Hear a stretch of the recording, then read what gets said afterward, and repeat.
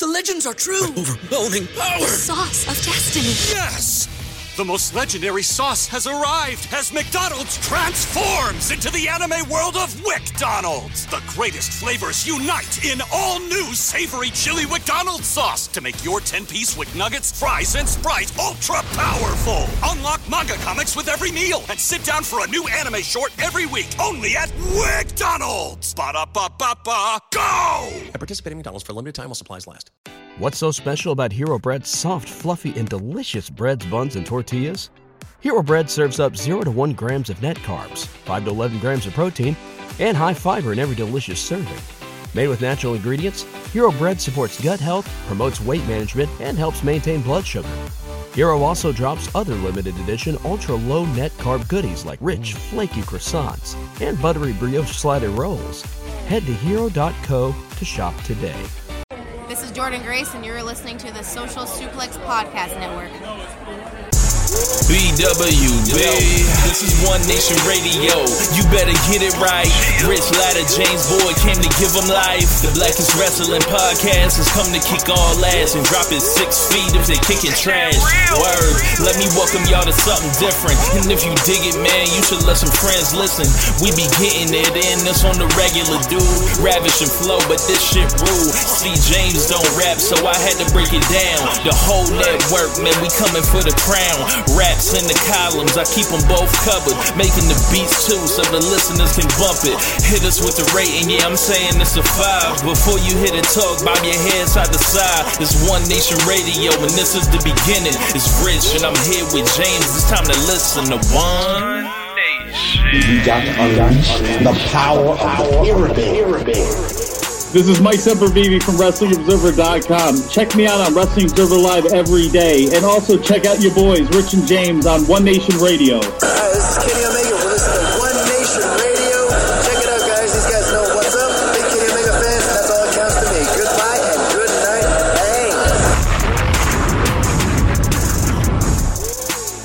Bang. Ladies and gentlemen, welcome to One Nation Radio. I'm James Boyd, and here with me I have my profit percentage partner, Rich Latta. What's going on, man?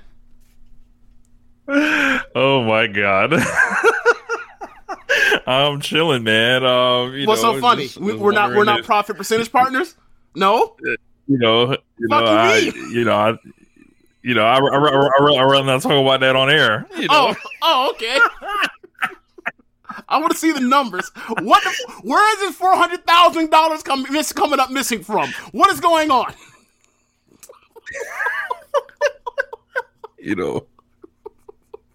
What 400,000? And this podcast isn't any of your business, James. Oh, okay. Look, I'm not Maul or Rory. I'm Parks in this shit, bitch. I'll shut this bitch down. I am recording. Fuck you, me. Look, man. We're starting there. I thought I just basically threw this on you. We're starting there. I have listened to... I'm not a regular listener of the Joe Budden podcast. I am somebody that will check in maybe like once every 2 months and check out like a couple minutes here or whatever else. I do enjoy the chemistry that those three had. I think they are funny while also being incredibly problematic, right? We have talked plenty of times about how Maul is a blatant homophobe or like the worst covert homophobe imaginable. Like, but anyway, that I listened to Bun's podcast from that he deleted or whatever else. I listened to in its entirety. I listened to the Rory and Maul podcast from the weekend. I even listened to like the 15-16 minute Joe response to it. I don't know how much of any of those three things you watch, but I watched all of them, and like I feel like these three people have decided that like their principles are more important than making whatever money they were making together or whatever. And I think that like ultimately going over some of the petty things they said about each other, this was brewing for a long time and this was inevitable regardless of however this happened. And the things that they're arguing about are of such slight distinction that like ultimately doesn't matter. Like for one side to say we are profit percentage partners, and the Joe on the other side say we're not profit percentage partners. Y'all just make a percentage based off the profit I make, which is like, so are we arguing over whether they're partners or not, or what's going on here? What are we doing? It was just weird. Like, I'm not going to go into nitty-gritty details, but what are your thoughts on it, like, objectively? Try to be objective. Don't just be the huge Joe Budden fan. Like, objectively, what do you think about it? He's going to give me the Joe Budden fan stuff anyway. Go ahead. So I didn't see the 16-minute response thing, Okay. But I heard the other two things. Okay. I mean, yeah, kind of like you said. I feel like I had mentioned to Alex the other day. Alex I was is like, my cousin. this is nothing. Hold on. Yeah. Alex is my older cousin. Me, Rich, and Alex, or me and Alex actually met Rich for the first time together. And when we were doing the music thing together, we were doing it all together for a long period of me and Rich's friendship. And then I left out, and Alex is now lives in Atlanta. He's been on the podcast different times throughout the years for stuff mostly involving like music. So go ahead, Rich. Yeah, so I had told him, I was like, these just sound like three guys that have they have unresolved stuff and that they have never settled for years, and they never really talk about what is the line with each other. They never talk about, you know, what they didn't like. They never talk about, you know, their friendship or anything. And it's like, I think the other ones, I think Rory and Mal feeling themselves a little bit. I think Joe obviously is feeling himself. Like, I agree too. You know, so it's like everybody's trying to say, you know, this, you know, I'm the reason. Everybody wants the credit, you know, and it's a dirty game like that, especially like when these dudes won't, or they don't seem like they're capable of confronting each other in a way that is either like non-physical or is like a way that they can both understand where the others are coming from. They have it, you know, they have like one step deeper with this because they have like lawyers involved in all this shit, and lawyers just make everything muddier no matter what the situation is. But you know, run starting in, like, it was a good run for him. And you know, I think, you know, Joe was the primary draw for that. Absolutely. And he's going to continue to, you know, he's going to continue to do whatever with his new hosts or everything like that. And we'll see what Royal Mall do, you know, because I think, you know, they're going to get a lot of sympathy off this stuff. Like, they getting a nice little, you know, how Bret Hart got sent into WCW, and it's like, you got a perfect launching pad off that evil, quote unquote, evil motherfucker over there. If there's not, that would be true if there weren't like a 1 year non-compete that Joe is going to exercise. Like, that's amazing. That's the part where I'm just like, all right, Joe, you have gone beyond the pill. Like, when he said I will Rory and Mal, they got, look, Rory and Mal, they have to try that. Like, if they don't try it, like, as far as like, they are like, yes, like, they kind of already did. Like, doing that podcast, wouldn't that be a quote unquote breach? I mean, I guess it depends on if they mean an official podcast, blah blah blah blah. Technicalities involved, I don't know, but like, for a 1 year non-compete that Joe Budden allegedly can exercise, they sure did put up another fucking podcast and charge people $2 a piece for it. Like, days later, I thought it was quite interesting. I think they need to go ahead and try to challenge that in court and try to go ahead and do that, or else waiting that long, I don't think it'll be to their benefit.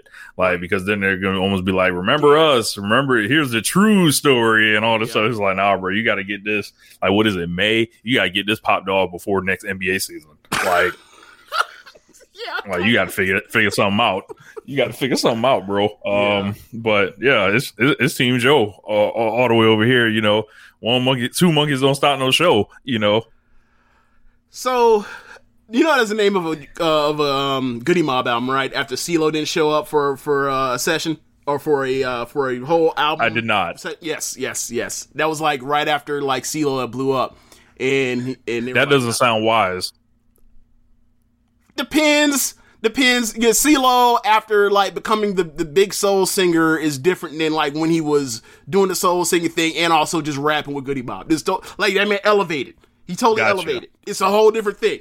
But yeah, I just believe that these people were fed up with each other. I think they're like I think they're like most men. They have a problem expressing their communication, their feelings, and their emotions. Yeah, I think the main thing with Joe is Joe was hardlining in a way hypocritical, given like what you think of with the Spotify stuff, where he's like, we want the numbers, open this shit up, transparency, and then obviously there were real grievances like, you know, we were owed a bonus, they gave us some fucking watches that weren't even close to bones, we were earned or all that kind of stuff back then, you know. What was that, 8 months ago or whatever else, when they decided to leave Spotify, and he was airing them out for months. But it's really weird to talk about how he was talking and obviously a lot of that is turning up and giving, you know, rhetoric and trying to be a, you know, or not trying to be, but like, you know, I am fighting the machine. And then like, on the other end is like, you gotta remember, man, machines come in all sizes. And I don't think Joe necessarily recognized that. And when you know, there's people have concerns about money mismanagement or whatever else. And then, that comes with the territory, right? So I think it was a problem that they never resolved, and the way Joe handled it was so just flat out rude. And I understand that, like, I pay y'all more, y'all are overpaid, but like, that's not how relationships work in real life, even if people are well paid. It's like, yeah, I shoot, you know, I'll pay you more money than you ever imagine you can make. Now, Dance Monkey isn't exactly, nobody's really trying to hear that. I don't give a damn if the highest paid monkey in the world. So only Jey Uso would seem to be cool with this. And that was written, and that is a dramatization. That is fake. We're talking about real life. So, you know, like, that's the issue inherent in this. Like, you don't want to open quote unquote books, and then for, like, you know, the back and forth of who told who what, like the fact that, like, you know, whoever decided that it's going to come down to auditing, whether it was Joe or whatever else, is like, bruh, you are really that hard pressed not that you ain't gonna show them shit. It's like, hey man, like, this could be, I feel like this is something that, like, it starts off there and then it leads into all these other small things that are insignificant, like adding up to the, you know what, it's been weird for a minute. I remember some shit that I had let go that I still remember, but I had let go, and then it just turns to the process and it snowballs from there. And that's clearly where this is. Mm-hmm. But, you know, I don't think there's really much to go into it further, but I think, like, I did have a great, I took great pleasure in DJ Academics roasting Rory, you know, in Mealy Mall. You know, Academics was quite hilarious, playing the Who I Smoke and everything. Just the Rory pack was in the air. Y'all, you and the rest of the group, like, y'all were more into that, like, our friend group. Our super close day one friend group is, like, really more into, like, Kirby. Y'all are way more into the academic side. I don't really care about, you know, like, you know. Yo, he's fucking hilarious when it comes to Rory. Like, bro, yeah. Like, anything else is like, bro, yeah, I could just take or leave him. But, like, when it comes to Rory, he has, like, a personal problem with that man. So he's like, I'm going to make your life hell. I'm just going to ride on you and roast you. Like, yeah, amazing. Yeah. Oh, shit. Yeah, like, Charlotte almost dropped Asuka on her head on, like, a wheelbarrow flip. Anyway, or a monkey flip. But anyway, yeah, I just thought it was just interesting to see, like, this is what happens when you have, like, like, we are friends. Let's do some business, and then because we're friends, we'll worry about the business stuff on the back end. Mm-hmm. Nah, like, for communication's sake, and for sanity and peace of mind, and the, you know, not harbor resentments or whatever else, in the future, everybody listening, handle that shit on the front end.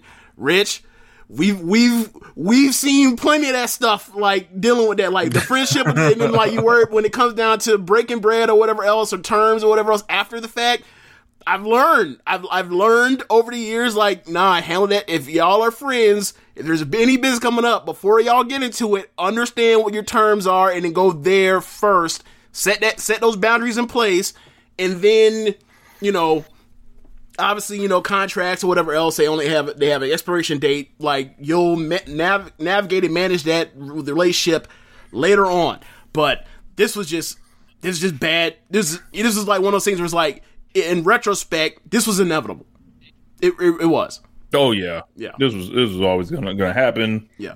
Now, amazing. The thing that I found interesting was like, everybody, listen to all of them. They're all agreeing on a lot of these things. Like, yes, we are overpaid. It wasn't really about the money, and all this stuff is about like just trust. It was about trust, and it broke down. So, unfortunately for them, they were pretty much number one, like, you know, rap podcasting thing or whatever else. Joe will still be around. He'll still be top. And that's one of the things that me and you were talking about with Budden. Like, this may have been like a year ago, 2 years ago. It was like, it's interesting that like they are a pseudo insider trade podcast because Joe used to be in the industry. You know, they get all the advanced stuff or whatever else. They get to talk about it. They have relationships with these people, like Pusha T, when I got the interview after he, you know, destroyed Drake. Like, it's interesting that, like, Joe has a bigger influence on the rap game than he ever did as a rapper. And, like, I think that's really amazing. I remember at the time we were talking about, like, yeah, man, like, ultimately, you know, Joe was a great rapper. He was someone that wasn't necessarily the most popular in the world, obviously. But at the end, he ended up getting to this platform to where he's bigger than he ever would have been otherwise just rapping. Right. And it's almost like, you know, like some of the stuff that was coming, I was like, oh, y'all trying to make Joe the villain? Oh, that's cool. That's something to laugh at. Joe has no problem being the villain. Right. Like that's kind of where he lives. And that's kind of the sentiment of the 15-minute like response to the Rory and Mal podcast. He kind of was like, yeah, I'm the villain. I'm fine with that. Like, all the stuff, like a good amount of the stuff that he like, that there was the argument after that he had brought up that they refuted. He was like, yeah, they're right. And he was like, yeah, it's going to be a bad week it felt like it's going to suck for a while, but like, I'll survive it. And he's probably right. Like, this ain't going to be him. Like, but it is the thing is like, you know, a lot of people, you know, Joe, because he's bared his soul in his music for so many people, and he's had all these fights on the betterment of artists and blah, blah, blah, blah, got down the line. There are people that, and you understand this, people have a real attachment to Joe to think that he is like this, I don't want to say a martyr, maybe at different points earlier in his career, as far as like being so for like opening this shit up for everybody that's trying to make money in it, that like, he is someone that is worthy of, or not worthy, I don't want to say worthy, someone that can be easy to root for at different points. And like, you know, so the bad guy thing, you know, the bad guy part is like the stuff when I talk about like, you know, all the allegations with him and women, and like whether or not he, you know, put his hands on a bunch of different women that he's been involved with over the years, and the way he's handled relationships and all that kind of stuff. So, It is what it is with him. Like, he's still gonna be popular because obviously there's always because he is. Like, you see it, like the numbers still pretty much stabilized after those two left. But we'll see where this goes. I think it does suck because they did have good chemistry regardless of if I thought like, oh yeah, like Mal's being trash, Joe's being trash, Rory's being trash, toxic, etc. Like, or they go off on some rant on somebody that I think is unwarranted. But like, you know, end of era, I guess. Yeah. Well, shit, you say end of an era, so I want to talk about New Jack real quick. So New Jack passed away. I believe he was 58 years old. He died of a heart attack. So New Jack is someone I brought up on this show just last week, I believe, and James brought up as an example, and I was like, man, you just reminded me I need to go do my annual watch of all the New Jack promos. And then I got the news, and I was watching some show, and I was just like, I was kind of blown. I was like, man, and I thought about it. I'm like, man, New Jack probably lived a hell of a life. Like, why am I sitting here sad? Like, New Jack, one of the greatest promos ever in the history of wrestling. I believe he could have done a promo about anything, and it would have been great. But the content of his promos were so like, it's something that has to go back and be appreciated, because I feel like he was so ahead of his time. You weren't looking for technical precision necessarily with New Jack when it comes to the wrestling and all that, but just the package of New Jack playing the music throughout his matches. So it's like the matches are short and compact, but like the song like makes it crazier. He's doing all the crazy dives off everything. His Dark Side of the Ring came out last year, and I think that kind of shined the light on him. I actually got to see New Jack, I want to say about 7 or 8 years ago at an indie show. So that was a hell of a experience. And his shoot interviews, like I want to say one of the first columns I ever wrote for What Culture back in the day, it was like people that it was like X amount of people that have great shoot interviews, and he was like number 1 on my shit. And it was just like whoever you wanted, he was just like ripping them a new asshole. And I think he's really he's on that Brian Pillman side of workers, I would say, as far as like approaching the wrestling business and as far as people believing him, because I think people legitimately thought he was crazy, but I think he was working everybody. Like, like this guy, I think he was so far ahead, and he used his blackness to scare everybody. And, in a business where he's wrestling in the Southeast and Kentucky and like Tennessee, and it was real easy to be scary. And then, he brings that to ECW, and I think, he kind of, they ease off of what the Gangsters was, like, kind of in Smoky Mountain. But, it changed in another way, like where they're baby faces and all that. But I think everyone will always remember New Jack, will always remember those promos. And, I think that he is someone that will forever be revered, at least by me. And, I will enjoy his promos probably on an annual basis forever. So, okay, so before we transition, I'm just going to give you this quick update on Raw. They did Charlotte versus Asuka. Rhea comes down to ringside. Charlotte and Rhea start arguing while Rhea is sitting in a chair by the announce table. She's not doing commentary. She works over Asuka's leg. Asuka and Charlotte fight by Rhea.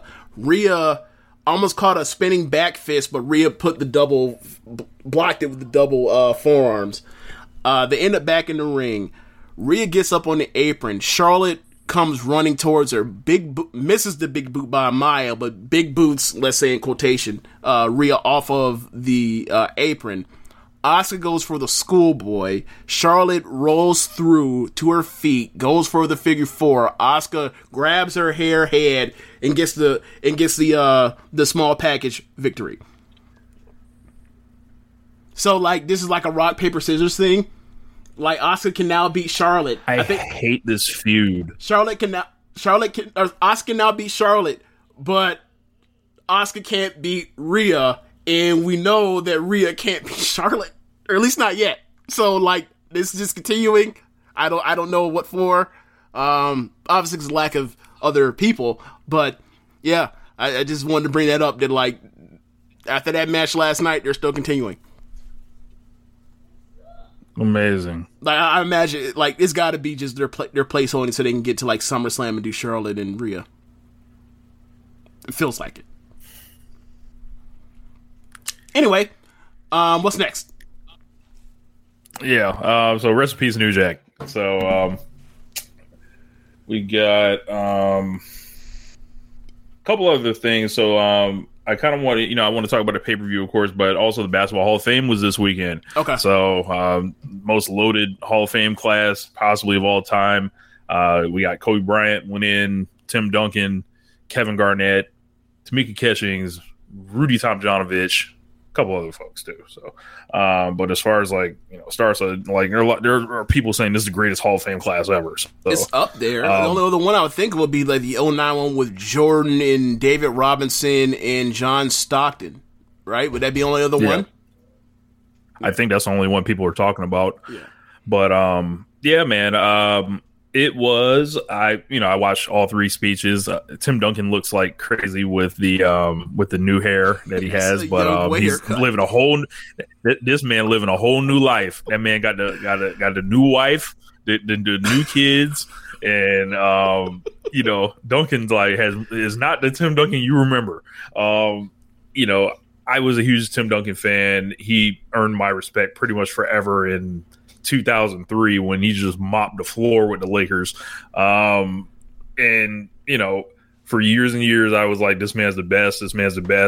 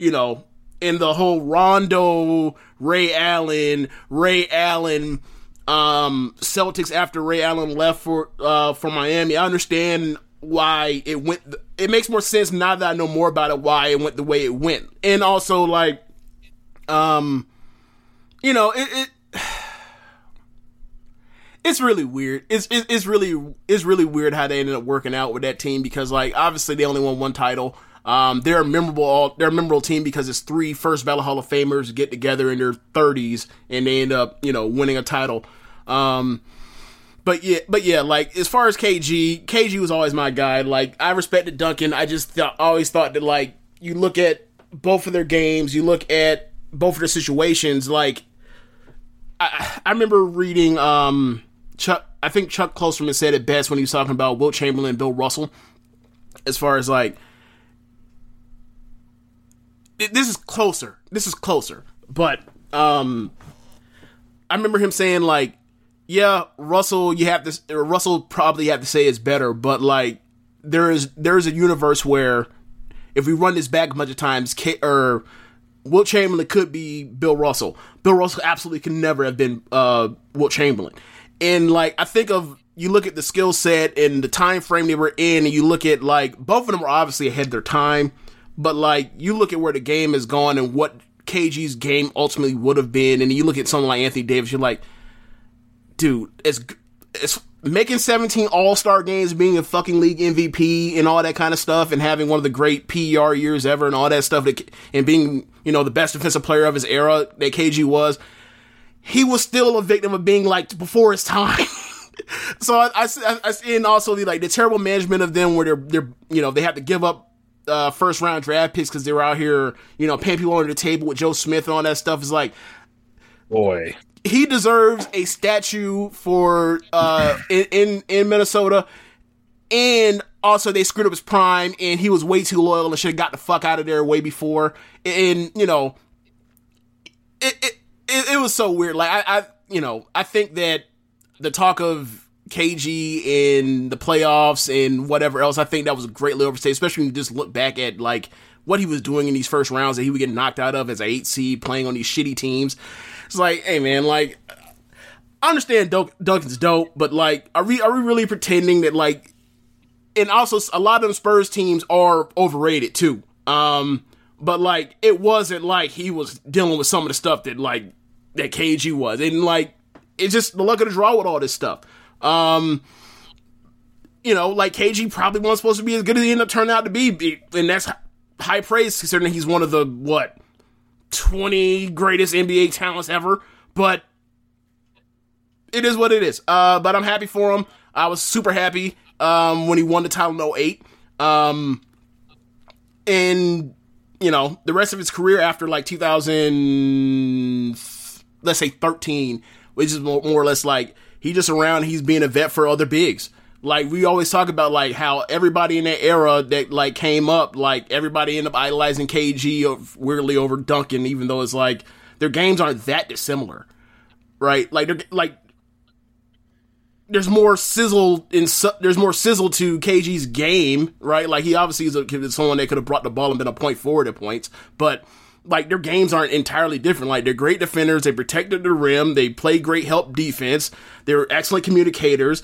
They both had incredible range for that era for bigs out to 20 feet. They both had post games. Duncan's was more pronounced because he had more of a size advantage. Like incredible heart, incredible teammates. Right. Incredible physical presences. I would say even right. KG for his slight, quote unquote, slight stature. Yeah.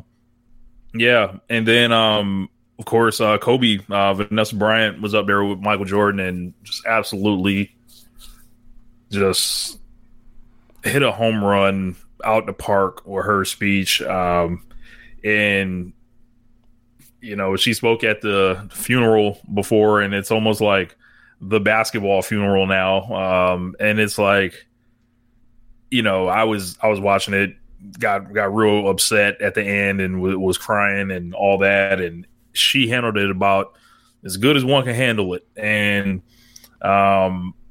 it was almost like, I know we had his funeral last year, but it was almost like the true farewell kind of for Kobe. And right. I can't watch any of that stuff. I just can't. I can't. Like I wasn't gonna watch it, and then I was like, I watched the Duncan one, I watched the KG one, and Duncan was talking about Pop at the end. It was getting all emotional. I was like, oh man. And then I was like, well, I might as well go ahead and watch Vanessa. And then I watched it, and it was just like, you know, I was wrecked after watching it. I couldn't watch it because the same reason I didn't watch his funeral is like, I just not. I'm just not. I have a weird guilt with Kobe because, and we talked about this off air before, like, you know, like he was my guy. Is like he's going to be he's going to be the face of the league eventually at some point, and he obviously got there. But the thing that like really hurt me when I was young was like the Colorado shit, right? Like like this person that I thought was, this person I like idolized and was like, this is going to be the next fucking Jordan and all that stuff. And it's like, holy shit, like he might be a rapist. And like, I didn't know how to handle that for a long, long time. I still struggle with it.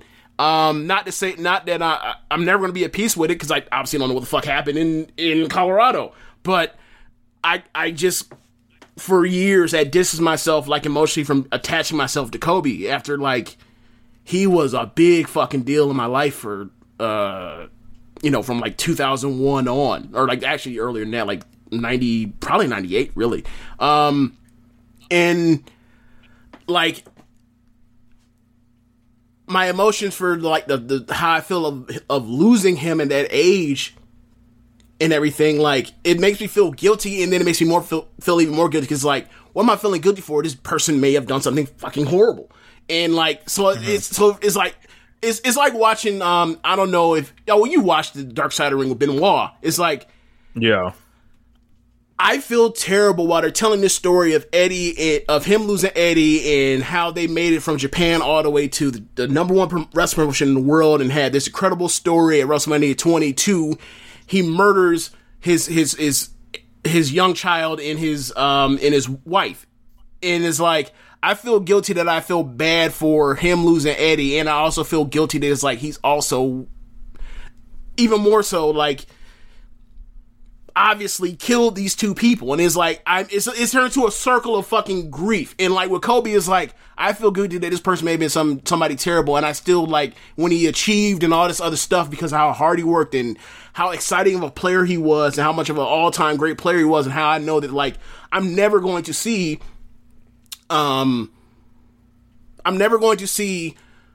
my lifetime 10 basketball talents like that. I'm just not. I know that because I've read through the history of basketball. I'm never going to see 10 of those. I'm just not. Like, and like, that's why it's like, I just can't watch the Kobe stuff. I just couldn't. And that's why, like, I broke down when we were talking about Kobe, when we came back, or during that Royal Rumble show, when we had to talk about Kobe. Just like, all of that just hit me, and I was like avoiding it for that whole week when it, after it happened, because I just didn't want to deal with it. Or actually it was like 2 days later, it wasn't even a week, and I just knew, like, I don't want to watch any tributes or whatever else is gonna make me just feel just fucking horrible, and I'm just gonna cycle out. So, like, over a year removed from it, like, I'm still fucking about it. Like, I want to cry right now, but like, I'm trying to keep myself together, but like, watching that speech literally put me back into when I got the news. And I don't want to get all morbid and all that, but I'll just speak about his basketball career. And he was always my favorite player from, the slam dunk contest on. And I was like, this is the dude, like, this is the young guy. Like, this is the dude that I'm, like, attaching everything to. And I saw how hard he worked. I watched him just battle and own the Western Conference, whatever defender you want. The Kobe stopper, Ruben Patterson, Doug Christie, where you at? Shandon Anderson, Derek Anderson, Bruce Bowen, come get all this. Artest. Yeah, Ron Artest, Shane Battier, Tyshawn J.R. Smith, all these folks, and it was just like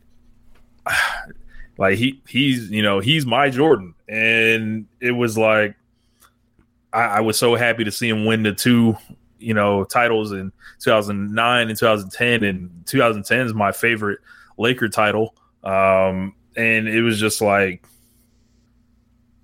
I mentioned it last year, like, I'll probably never love the game like I did, when Kobe was playing. And,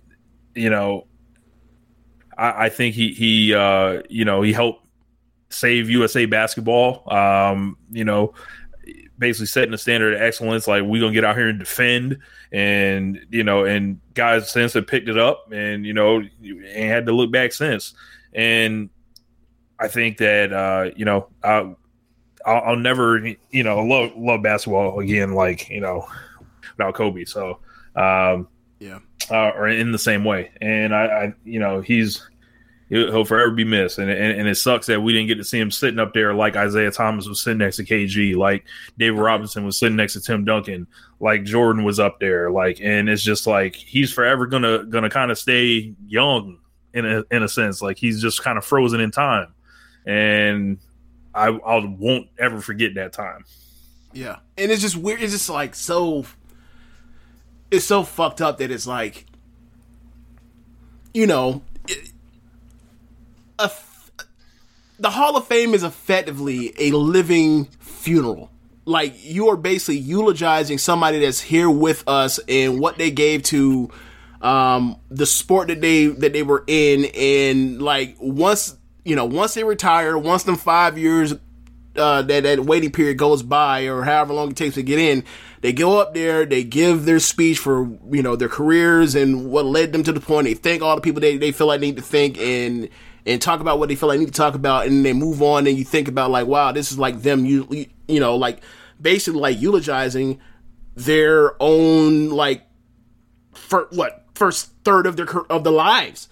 And, like, then from there, like, if there is, you know, then after that, like, you know, us as fans using it as a celebration, right? And then, like, there's the time, what should be 40 years plus from then, where then you say, wow, that person's gone, look at their impact, as these eras of the sport have changed, or whatever. You talk about, like, why this person was so revolutionary ahead of their time, or what traditions they upheld, or, you know, what, you know, for franchises, for, you know, positions, for what they did for the future.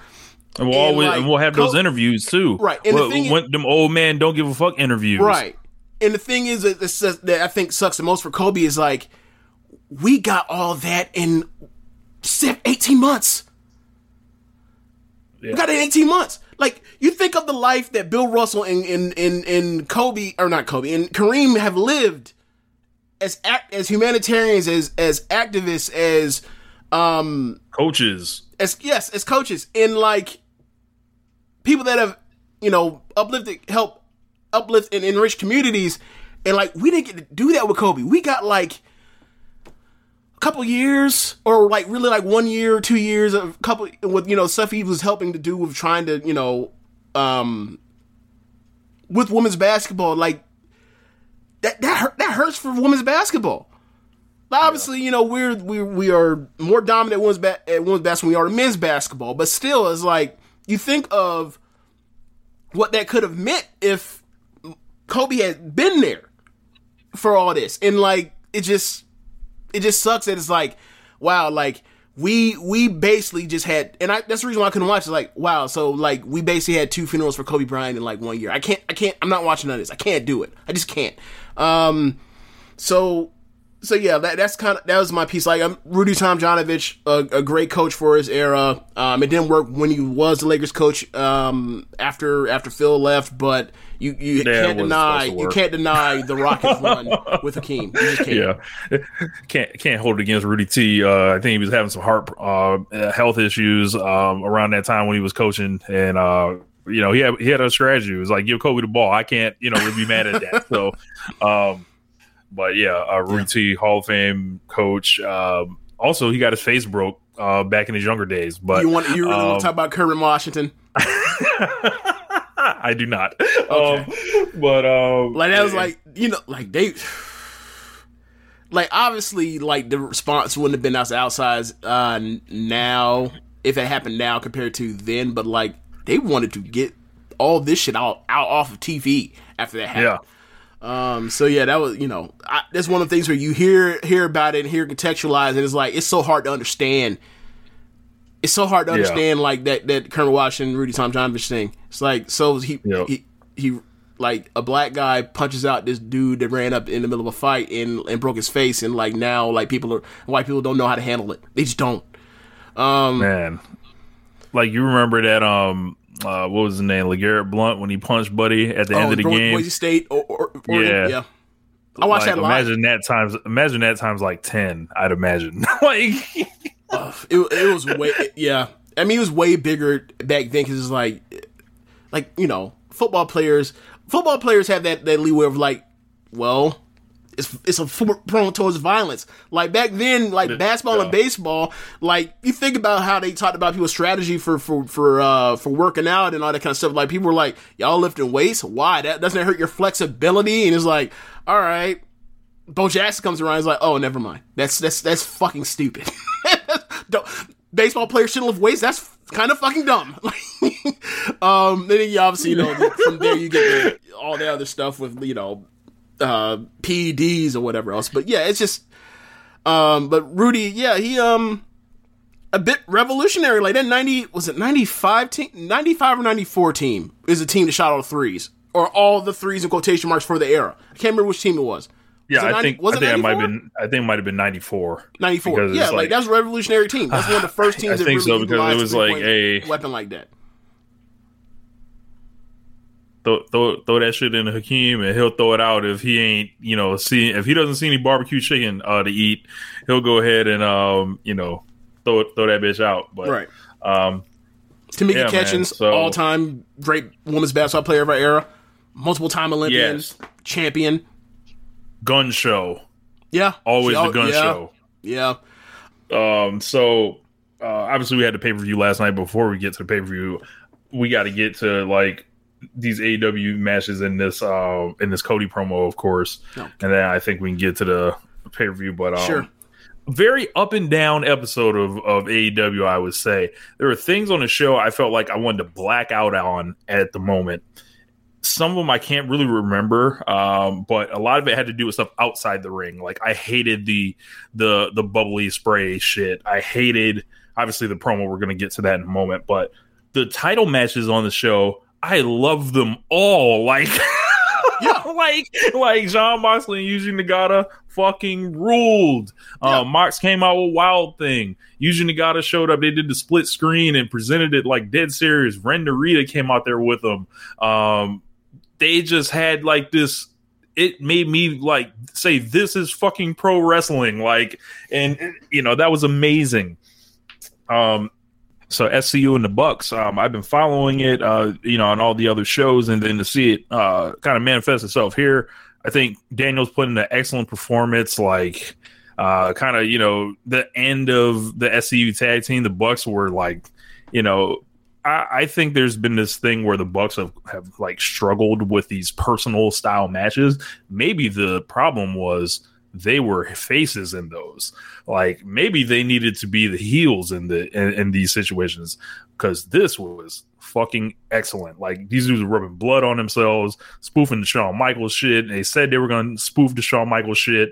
He said, I'm going to tell you I'm sorry, I love you, and he kicked you in the face, and then he did it. Like, even the at the very end where he slipped off the ropes, it seemed like he meant to do that on purpose. Like I don't know what happened, but he jumped right back up there. I can't. It was like perfect. I can't tell with the Christopher Daniels stuff. Like I just don't like. Sometimes he'll be like, I don't know if that's intentional or whatever else. Like, but ultimately, it's a real look. In real competition, people make mistakes. That's why we talk about those fortuitous, botches that make it seem like the shit's, it amped it up the level of danger and desperation. So like, he couldn't get up there, and then he got up there and he hit the move, and it was like boom, boom. So it's like it didn't take away from anything, whether it was an actual botch or not. I didn't even spend any real time contemplating whether that was a real botch or not. I thought like, oh, it didn't work. He got back up there and did it because like it was in the flow of what would have made sense. So I thought it was like the blood loss. I thought it was like the blood loss, quote unquote, and all that. And he fucking bled a gusher in that fucker. So SCU's done as a tag team. He did cut an awesome promo on BT. I'd recommend check out as the opener. It's like 4 minutes, and then he breaks down like legit crying. Like it's like he finishes the promo, and then he walks off and just sits down, and then he's like boo-hoo crying. He's like, I don't want to go yet. Like basically contemplating retirement or whatever. And I could be done. Like if it's me, I'm booking Frankie Kazarian versus Christopher Daniels, double or nothing. Daniels, you lose, you're done. Like, and I'm letting them to, go do it. That soon, or why can't? Does it have to be that if you lose, you're done, or can it just be like, look, I'm coming out here. This is my last. I'm letting y'all know now. This is my last match, and I would rather have it be anybody other than Frankie. And then you just do it like that. You could do that. I'd much rather see that than like another back to back. If you lose, you're done. Like I want him to come out. It'd be cool. I think it'd be rather cool if he came out and said, "Look, man, I'm slipping. I'm long in this. I'm long in the tooth." Or he didn't even have to necessarily say that, but like, look, the tag team is what kept me going. The tag team is done, so I guess I'll take my flowers now and I'll do it in my go away match, and we'll do it like it's Japan, where you just go out there and you book a retirement match, and there's no quote unquote stip or intrigue to it. It's like celebrating this person's career and they go out.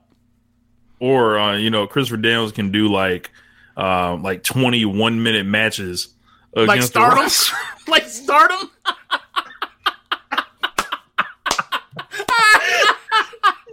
Yeah, like, just treat it like it should keep it first ring. Like, come out here and wrestle the whole just roster. Bring a bitch out, and bring everybody from Dante Martin to Top Flight to Kenny to Cody, and all y'all come running with Daniels for 1 minute. What I will say for those that have no idea what the fuck I'm talking about, in Stardom was someone that they believe to be like a special part of their history is leaving or is retiring, unless it's surprising like B. B would have got one of these, obviously. But she didn't, because she just left on, after having that match. But people like Kagetsu, like Kairi, like Io, they basically have these 1 minute like a 1 minute gauntlet match, right? With any Hazuki also as well. It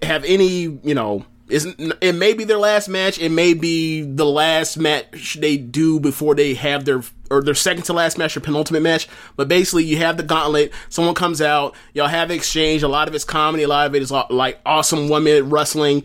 And, a lot of times, you'll give somebody that you feel like you have a future for or whatever else, or someone that you respect, you give them a fall or whatever else, is like a young person or whatever. One of my favorite Io Shirai moments is when it was her versus Kagetsu. Kagetsu comes out, Kagetsu is funny because like she has a choke slam, but it's like, you're 5'2", whatever. She goes for the choke slam, and Io got her up, and then once she got her up, Io turned a fucking choke slam into a Hurricane Rana. I was like, yo, she's so fucking good. But there's also these great moments where like they talk to the the younger wrestlers and all that kind of stuff, and like they're just fun and so heartfelt and all that kind of stuff when they do them. So like I like the Kyrie one's one of the like saddest things I've ever seen in wrestling. It really is. Like that post match, it really is. They're all devastated. Like this wasn't the first one, but it's like the first one where it's like. And like this quote unquote beloved figure, like, other ones have been like, yeah, she wasn't like the top star or like the heartbeat of the company. Like that first one, like all the people are gutted, Starlight Kids, and everyone's in tears except for like Jungle and Mayu. That's it. Everybody, or Io too. But like, actually, I take that back because Mayu started crying after she got on the mic. But like. But whatever, we can move on. But like that would be interesting if they did something like that. That would be a cool new concept of like, yeah, you go ahead and do your little thing with everybody else. Say you wrestled everybody on the roster. That would be kind of cool. That would be like a 2-week show. They didn't have like you got to put that shit on YouTube, my friend. That's way too long. You do that shit on Elevation or some shit. Can you imagine having Daniels go to tell that man go 60 minutes, 120 minutes. Go take your ass out there. Like we gonna work you. This your last match. They did cut away really fast to do the Mox and Kingston trash in the locker rooms. I thought Mox and Kingston trash in the locker rooms was incredibly lame. Yeah, I think it stunk because like you didn't get the thing that you wanted with Daniels after they broke up, like, or with SU after they broke up. That got kind of like to the back quickly, and then also put away the spreadsheets. Yeah, and also like it's for so how are they going to become the Monk-Terrans? Oh, they trash their locker room. Like this basically like saying like, how did this unworthy contender become a contender? Oh, they beat up the champ one time. So what they're doing with Mox and Kingston, they've been booking them on both days of Dark and Elevation for like the past like 3 weeks. So they're like running up like their wins. So like by the time they get there. But you know what I'm going to say to that. Yeah. You know what I'm going to say to that. Like, they beat a bunch of unranked teams. Cool. And that's what Dark and Elevation is like when you say someone's racked up a bunch of wins. Like, that's the problem with Eddie Kingston. He rarely, if ever, fucking wins on TV, on Dynamite. Like, maybe get him some wins on TV, and I'm sure they'll try to rectify that by giving them a big win against a upper, like a Lucha Express, Jurassic Express, something like that. But it's like, that's one of the issues when they do Dark and Elevation is like, in Dynamite is like, or the build contenders at times is like, I see the record, I understand that these matches actually happen, I didn't see them. Like, if they never happened, you just told me they happened, it may as well be the same thing. And also it's like, they may have most times they only have one big win, so I can be like, okay with that, you beat somebody big, so fine. Like, I think they need to get a big win for them so they can, They beat Gallows and Anderson, and then they beat Nakazawa and Kenny on Dynamite. I don't know if they've had a third match. Mega wasn't even in that match. Mega wasn't even in that match, and also it's like, Gallows and Anderson, like, they don't go here. Like, you know what I'm saying? Like, that's cool that they beat the former Impact champions, but have they ever been in the ranking system in AEW? No. I don't know. No. Even if they were, they don't go here. I think they were the first people to beat them, though. Okay. Because they hadn't dropped any falls. But the main event on this, Darby Allin and Miro, phenomenal. Before the match, Miro beats the ever-loving shit out of Darby Allin, like, almost to an uncomfortable degree. Like, yo, he's really kicking the shit out of him like this. Like, they say this is a work, but like, nah, man. Like, Darby must have told him, hey, lay it in, brother. Like, something. But Darby Allin had me cheering him on like I was a small child, like, towards the end of the match when it looked like he was about to pull a rabbit out the hat and beat this dude. Yes. Mm-hmm. And it was just like, wow, this guy, Darby Allin, is an elite storyteller, a certified main eventer. And I almost pulled out the column like it's a race going on, It's a race between Darby and Heyman, and who's gonna get there first? Because we may have to reconsider. He's well ahead right now, and there's an obvious story there with Heyman eventually chasing down Kenny, right? But if you're looking at what this guy has done with this title reign, he's the best TNT champion they've ever had. That string of matches with all different opponents, all different kinds of finishes he strung together in sequence, trying to put Miro away, which none of them worked. Basically feeding all of those guys to Miro in a sense. And Miro still undefeated. It looks like they knew what they were doing with him the whole time, and he's a fucking killer now. So it looks like he may be going into something with Lance Archer, but Darby Allin and him, I think, tore the fucking house down, like, and saved the show, kind of, after, like, the SCU thing. It was like saved the second hour of the show, I'd say. Yeah, for sure, the second hour, and it was like, like I was going to come on this show and be absolutely like a menace, like, but maybe I still will with the Cody thing, but yeah. I thought it was a great match. I agree with a lot of stuff you said about their match. I really enjoyed that. Like, this is like the real launching pad. This was in a lot of ways mirrors the it was better because it was longer and it was more intense and more physical, but like it mirrors a lot of Brody squashing of squashing Cody for the TNT title, except it was an actual match, and with Sting there, with the fist bump, he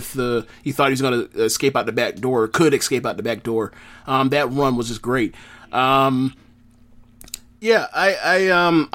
really think it was important to like this, and also doing that, it launches Brody and Dustin and Miro like to the moon. Is like anything you've seen before then, you can more or less disregard it. We can move forward with this. This has more or less been retconned, and he is now a animal, savage, monster, new person that is.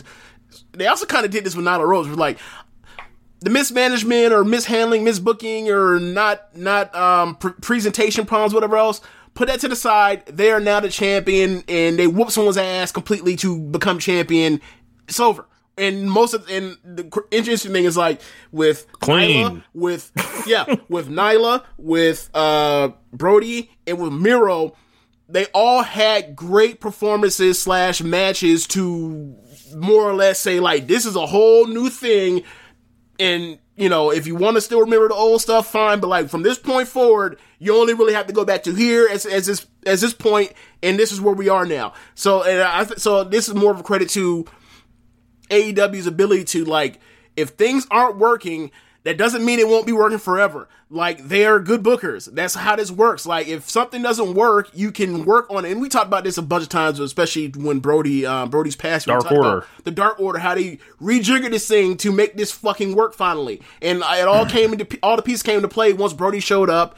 And you look at where they are now compared to when they showed up. And we were like, who the fuck are these guys? And oh my God, it's an incel cult.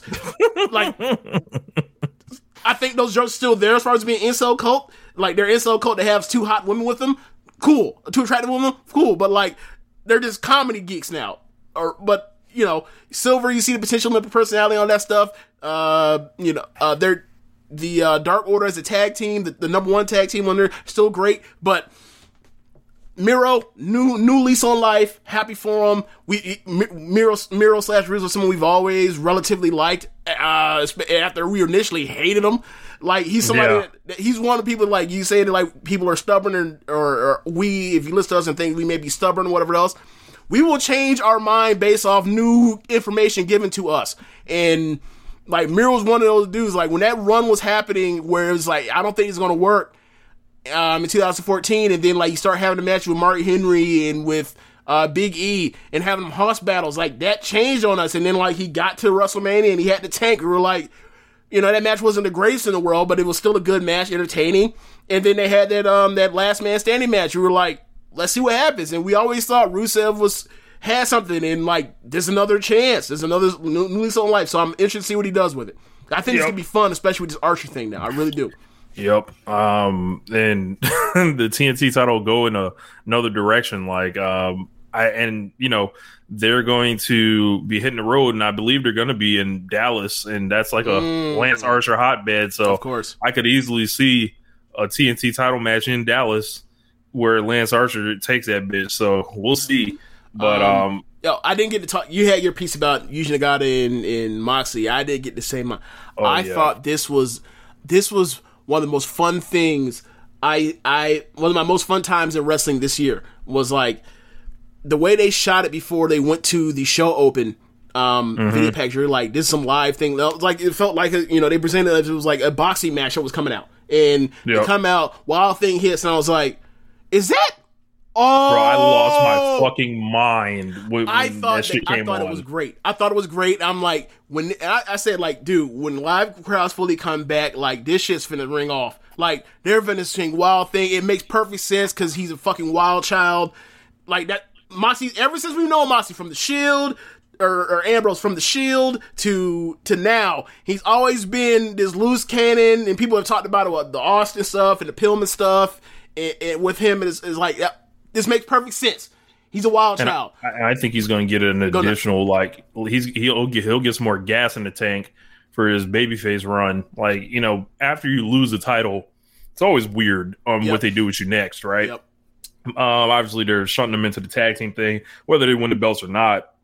I think the song will keep him like going, like, that intro will keep him up high, you know, and they protect him like hell anyway. So it can only, like, help him even more. Yeah. And the thing that I really enjoyed, and this is watching that match, is like, I ended up giving it 3 3/4 because it went short. It's probably like, how long was it? 10 minutes?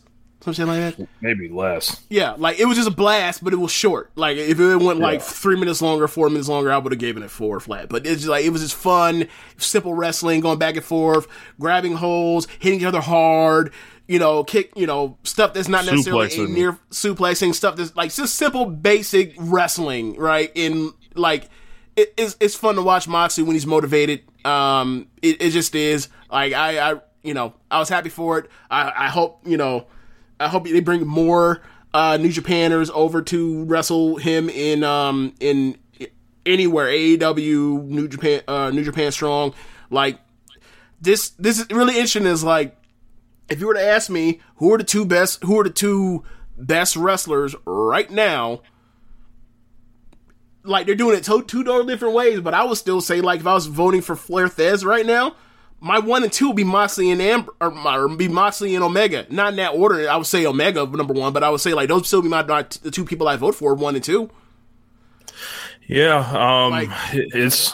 Well, I think, the rest of the year could be really interesting with them. Right. Right. Because of, like, if Kenny, like, still goes the champion, I think he'll get that advantage. But I think the music and different things Moxley can do just that are cool, like if he's showing up at GCW, is going to help him a lot. Right. And that's, if he goes to New Japan or something like that. So that's exactly what I mean. Is like. And Kenny being an Impact too, so he's going to get all that shit in AAA. And like the thing for me is why I mentioned those two is because, like, it's not just what they've done in AEW. It's they're the only two. I mean, obviously Jericho would be doing it if there was no pandemic, because he would have been doing Dominion and Wrestle Kingdom or whatever. But like the fact that, like, these people are top names in America, and then they pretty much get their pick of what they want to do. They just get to do random cool shit. Just to do random, cool, fun shit. And you never think that, it seems like it's not necessarily revolutionary. It's like those 3, and then there's other people that will have the ability to do that. This is something that Daniel Bryan can do if he wants it.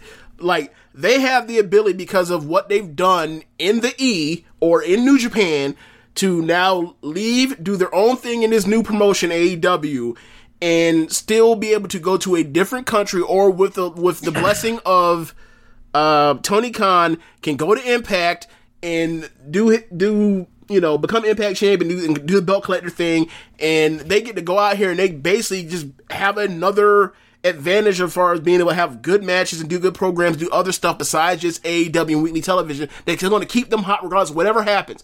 Like, it's so smart. And like it's like a cheat code to winning awards almost. I don't even know, but I don't even really necessarily. I know I mentioned Flair Thez, but I didn't. I wasn't. I was only saying as far as saying, like, just as the cool thing. I'm not necessarily like, that's a secondary point I was making, but like, as far as just being able to do cool shit, like, I want to do Bloodsport. Okay, go do that. Go freaking gig yourself against Barnett. Cool, fine, go for it. Like, even last year before the pandemic ended, like, and before we found out about David Starr, he was gonna go wrestle OTT in Dublin in that Dublin show against Starr. That would have been fun before we found out he was a scumbag. Like, no. All this stuff was, he's just, I don't want to say he's rigging the game, but it's like he gets to feel like a star and gets to carry that around wherever he goes. And like, there's another example. It's like, there's some cool shit that wouldn't have happened if this was not a Jericho / Moxley / Omega. Just wouldn't. I think Kenny was for sure headed to DDT in 2020, but obviously that didn't happen. Yeah, because he also did the DDT thing in that mixed tag with Riho. Yep. So yeah, man. But we put it off long enough. Cody Rhodes came to the ring, and he cut a promo that is very divisive. He cut a promo that is, I feel like, extremely tone deaf. Ignores a lot. I feel like in order for him to believe that promo, and I feel like he wholeheartedly believes in it, he probably has the best intentions for it, right? But I feel like the fact that he believes it is the problem. Yeah, it's like, why do you? It's like either you're willfully ignoring all the stuff that like undoes what you were saying, or you're like just ignorant of it. One of the two. Okay, let's start from the top. Do you have the audio? I'm not going to play the audio. I'm not going to go through it. He starts it off by saying, I know it's not really cool to be patriotic. I'm like, I'm sorry. Have you ever been to a professional sporting event? What the hell are you talking about? Oh, you can't go to Tallahassee or Tuscaloosa or Clemson or Athens and find some patriotism? Oh, no. Can't go to Cowboy Stadium and find that. No, absolutely not. I guess he was trying to go for a melting pot line about like how we're all, we are all kind of the same and talked about how like Santana and Leonard Skinner and Snoop Dogg are all on the same jukebox. I'm thinking like, nah, yeah. Snoop Dogg was not on the same jukebox as them. What are you talking about? Maybe now when jukeboxes I think he was talking about his jukebox. Thing, yeah, I think he was saying his jukebox, but regardless, my whole thing is like my point is like we've been in the music industry. We were talking about the Joe Budden podcast. What is like? Do you think they're talking about Taylor Swift? Our music is just as segregated as we are, which I will get to later in a second. But It's like, what are you talking about? Then he talked about like, Ogogo is allowed to say the things he can say because of more or less because of our freedom of speech. And I'm like myself, like, bro, like, do you think that makes America unique? Freedom of speech? Like, almost all of Europe has freedom of speech, including England, where Gogo's from. What are you talking about? Like, the entire EU has fucking freedom of speech. Like, what? You talked about like, or that Ogogo was talking about our divisiveness, and we don't agree on everything, and the anger that's out there, and said, well, our empathy is bigger than our anger. And I'm like, excuse me? Our empathy is bigger than our anger? Anger is like push this country. Anger and fear has like pushed this country politically for like ever. Yeah, I was gonna be nice and say like 50 years, but long before that. Yeah, Jesus. Like our anger and empathy. Oh, okay, like the empathy that is now like why people gonna have to wait in lines to vote even longer than before. It can't mail in voting because we have to pretend that like that people are sending in widespreadly sending in like false ballots, right? Yeah, like, January 6th not happening, didn't happen. Right, right. And it's like, I mean, it was abysmal before we even before like Biden is trying to change this shit up. But like, you look at the Trump immigration stances and like it's just like in how we're attacking trans, right? Like, what the hell are you talking about? What? This is Americana, and not that you're talking about not America. Like, you are talking about the things that he's talking about we believe ourselves to be instead of what we actually are. And it is like the two Americans thing. Like, so, then he goes on and talks about how like very, very pie in the sky type energy. Very, very naive and / willfully ignorant. You choose on what he is, but then or what he was saying right there. And then like only thing I liked about this promo, not because it was actually like fair, but the fact like the pettiness. He talked about all the great wrestlers he's faced from the UK. He named them. He named a bunch of them, and then Nick Aldis in his most famous match against any UK wrestler, he totally omitted him. I was like, God, I know Nick Aldis is sitting there like, you asshole, you jerk, I hate you. Wrestled him twice. Yes, to great success, to great financial success. It's like whatever, and then the piece of resistance, he starts talking about in 1961, Atlanta was still segregated, and in 2021, his wife Brandy is going to give birth to a beautiful black and white princess that, if I remember the words correctly, will have both identities, and shun neither. Okay, I'm not going to get into whether or not biracial children and their concept of I'm not even going to say concept, and that sounds like I'm dismissing or trivializing it. Dual identities or whatever else. I'm not even going to get into that. That's for another total discussion that I would not have in front of on this podcast. I just will not. Like I'm not going to go through it. So,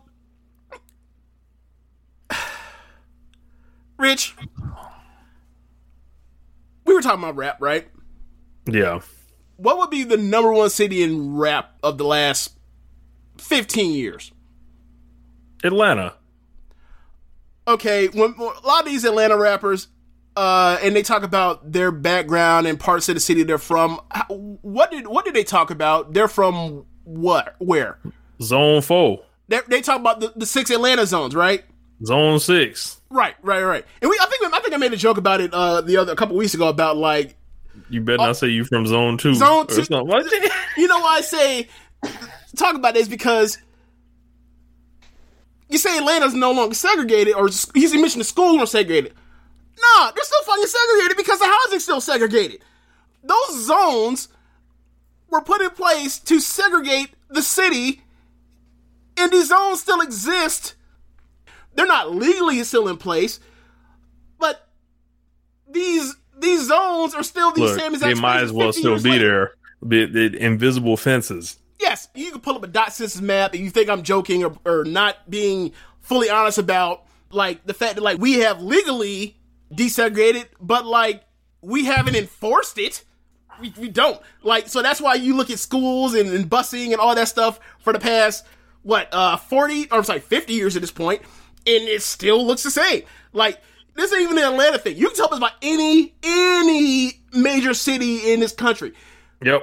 Pull up a dot census map, go to Detroit, and pull up another map of Detroit. BetMGM has an unreal deal for sports fans in Virginia. Turn $5 into $150 instantly when you place your first wager at BetMGM. Simply download the BetMGM app and sign up using code Champion150. Then, place a $5 wager on any sport. You'll receive $150 in bonus bets, regardless of your wager's outcome. And if you think the fun stops there, the king of sportsbooks has plenty of surprises in store. Check out daily promotions, same-game parlays, live bets, and so much more. Download the app in Virginia today and get $150 in bonus bets instantly from your first wager. Only at BetMGM.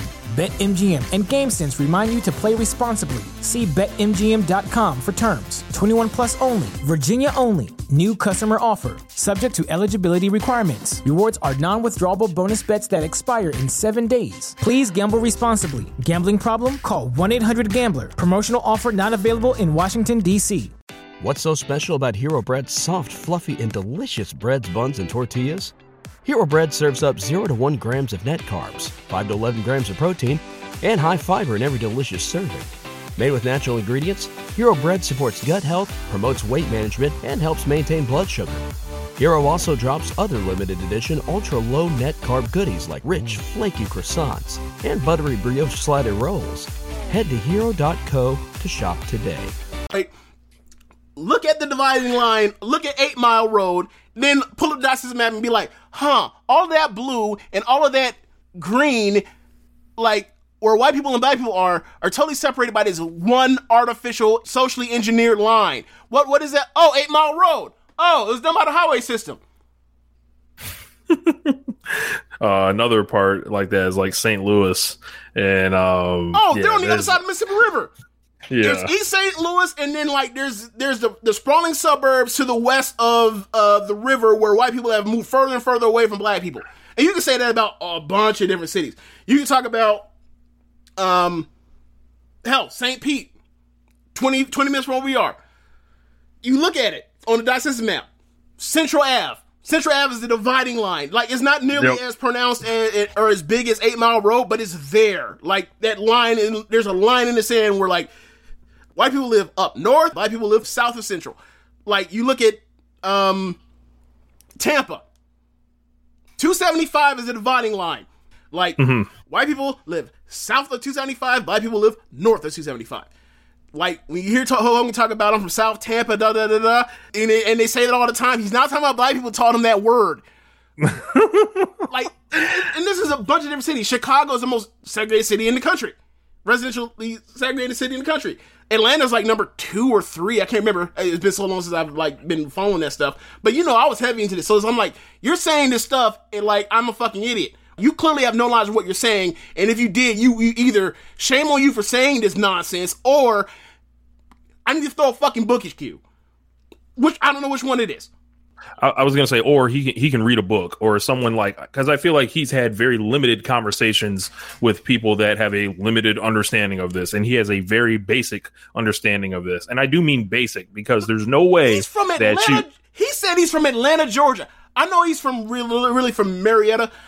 You can live in Marietta. You can live in Alpharetta. If you live in Metro Atlanta, in them suburbs where white people have left in droves to get away from the city, cut off the MARTA's public transportation system, have the fucking Atlanta Braves move to Cobb County to get away to placate their white fan base. I don't want to hear this shit about my biracial daughter. And look at how far we've came over 50 years of my biracial daughter is coming into this world. It doesn't.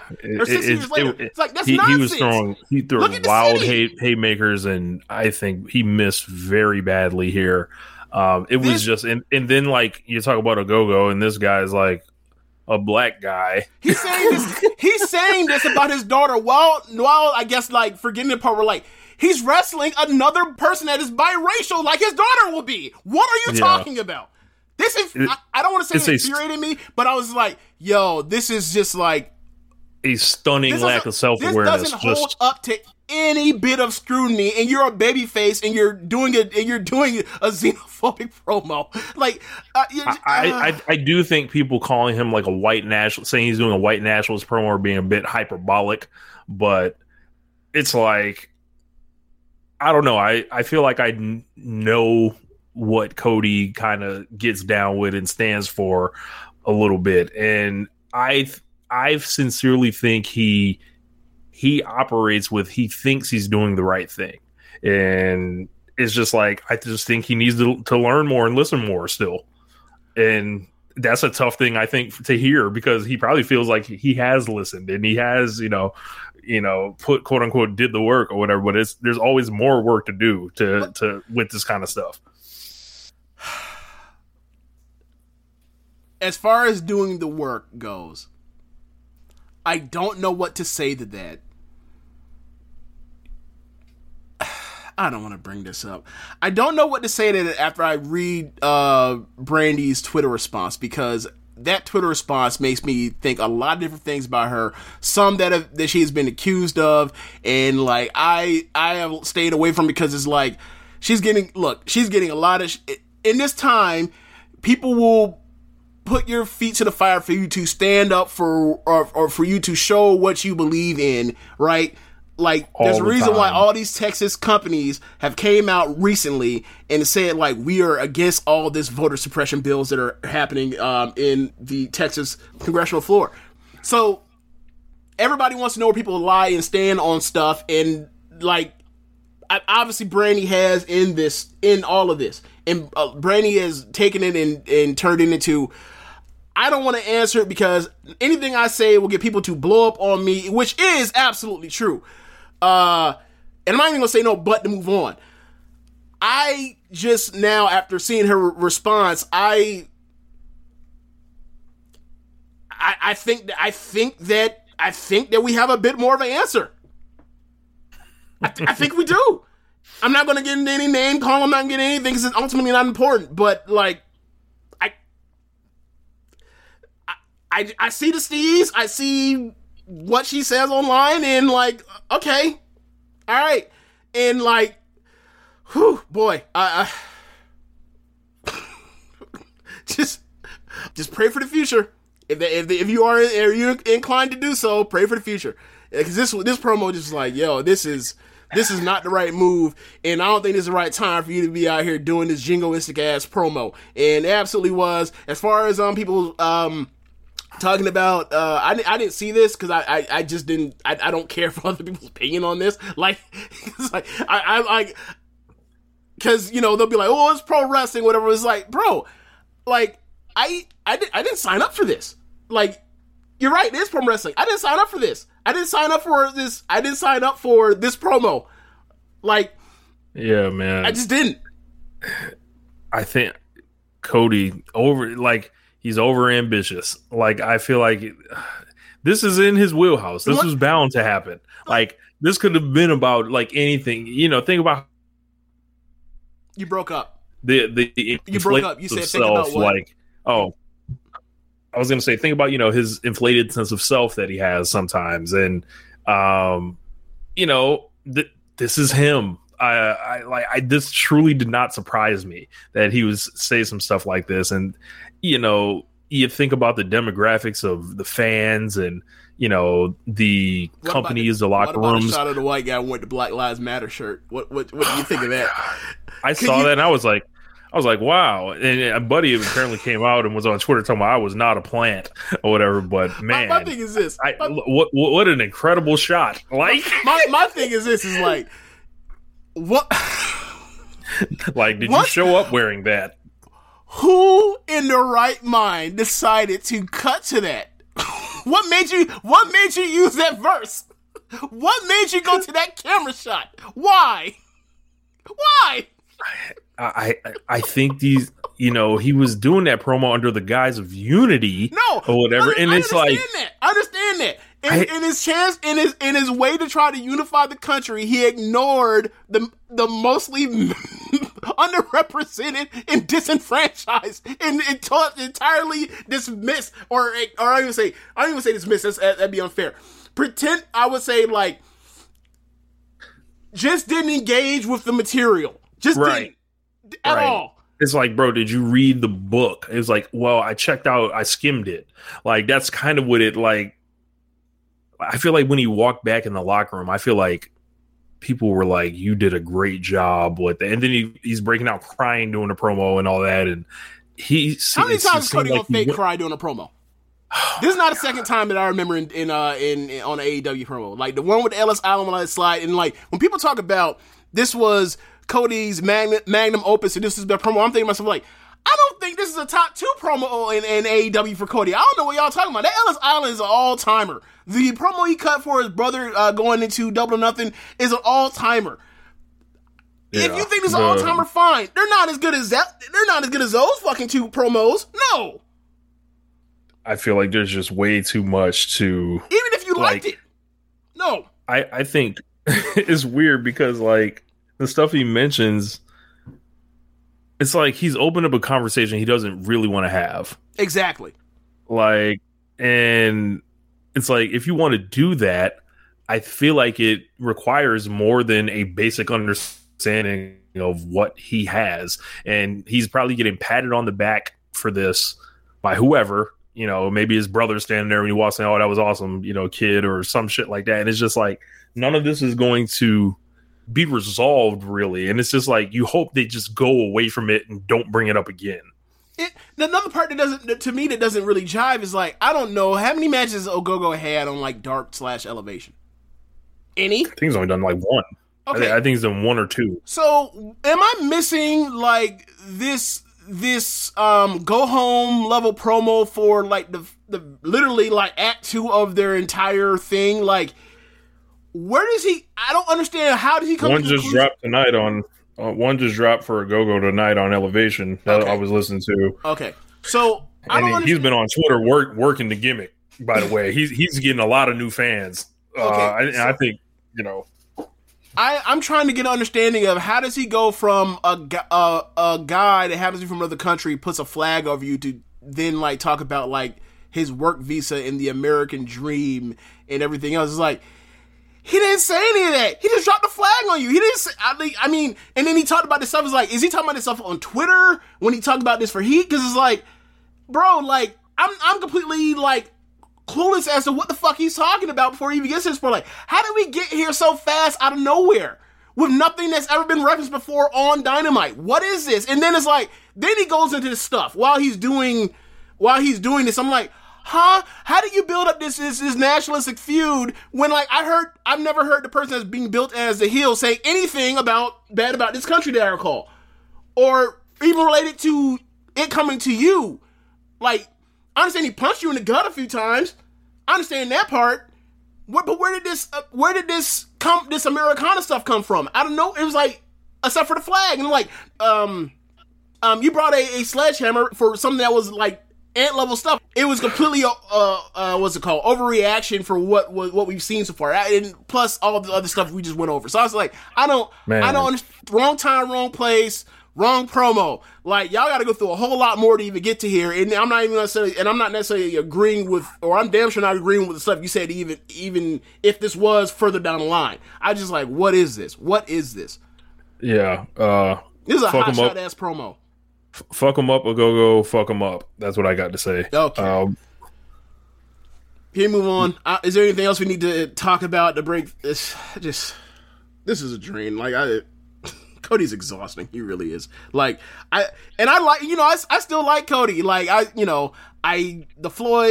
Floyd's gonna come on here and talk about, or not on here, but he's gonna come on and eventually like react to what we're saying on here. But it's like, bro, like,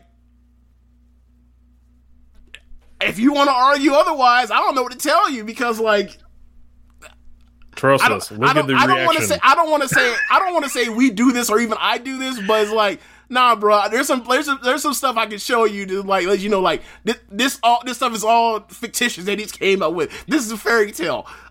This is a fantasy land. Yeah, like that. That's why I felt like he was in. He was in a fantasy land that we don't live in. Like, this is some shit that you say in 1984, not 2021, as a wrestling promo. This is not it right now. Like, if you want to talk about there's probably a better. I feel like there's a more well-read, better promo in him about all that same shit. And I think people were like, "Yo, this is a problem," and like, we were expecting a lot fucking better from you, a lot fucking better. So, I mean, that's all. That's really all I have to say. Yeah. How is this supposed to be inspiring babyface talk? And then what? An hour later, bro, and everyone loves the go-go. Darby comes out there, is like, no, this is inspiring babyface. I don't know what the fuck this was. Yeah. But moving on, we had WrestleMania Backlash last night. I don't know how deep you want to go into it, but it was a pretty good show. Aside from that abomination in the third match. Oh yeah. That we're talking about all time Wrestle crap bad. All right, so check the timing on this. So I decided, I was like, look, like I was working on like cleaning up a little bit in my office room, right around, like, and I had missed like the first 10 minutes. I looked up and the show was on. I was like, fuck, and I knew they didn't have to rewind or whatever, right? So I was like, that's whatever. Right. That's right. And then I was like, about an hour later, I was like, well, let me just turn it on and see what's going on. And then I turned that shit on, and it's the fucking zombies. I turned that shit immediately off. I'm like, not tonight. I am not doing this. I don't blame you. Fuck this. I'm not doing this. I'll watch it while I'm working tomorrow. Like, they're not going to take my time. I'll take my job's time. I need to edit that off the podcast. like I need to be getting paid while taking this in, because I thought it was like, hold on, this is sub level, like just horrible, absolutely horrible. Just very bad. Okay, yeah, it was stupid, and I'm watching the show and I'm like, first two matches, these are some really good matches. And then that happens. I'm like, where did this come from? And then I hear later on that it's a promotional tie for the Batista movie that's coming out. And I was like, okay, but you still have to explain where the fuck zombies came from, or I imagine you should anyway. Which then becomes like, well, why the fuck are you even doing this? Like, there's nothing else you could have came up with than zombies, like the types of the movie, like. This zombie lumberjacks, whatever, man. It's stupid. It was just a stupid, bad match that no one's gonna like. So whatever. I'm not. You killed it, rightfully so. And I agree with everything you're saying. It was just a waste of time. And then, but like the thing that was so weird about it is like you had those two matches that were well wrestled, didn't really have any crazy finish out.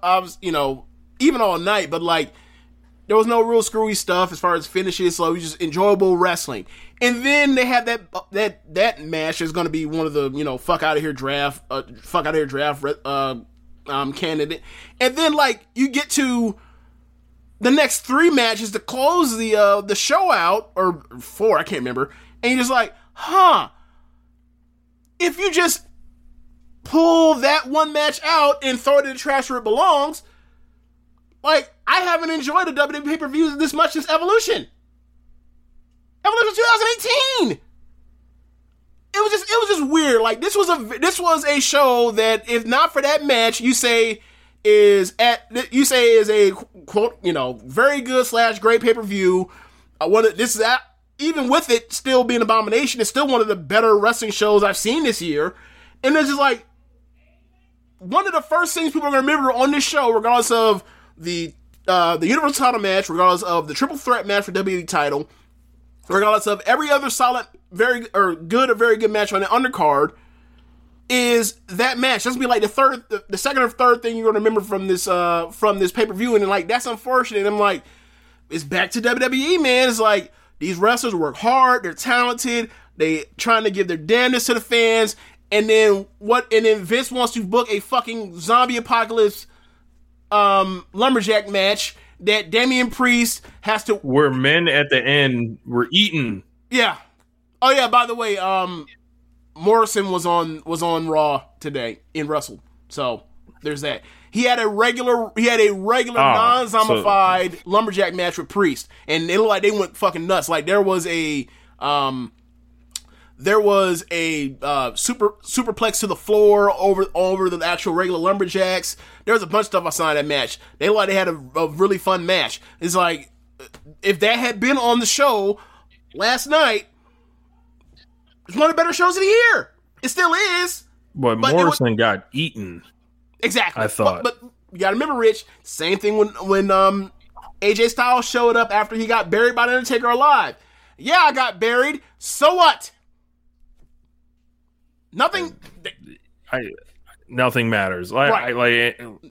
I was. It as decent as the show was, it was just like I was watching. I was just like. It felt like a chore still for me. Like, I guess we can just get into it.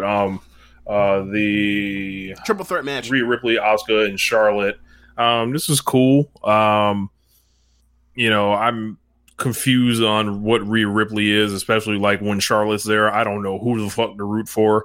And then Asuka's hanging out. Yeah, shit. The heel versus heel for you. It's amazing how Charlotte's just turned back heel quick. But they're mentioning on the I was gonna say, did you notice on the finish, like when made no sense. No sense. It's not that even it didn't make sense. It was like when they shot it like get Charlotte completely out the shot, like it was that Drew McIntyre.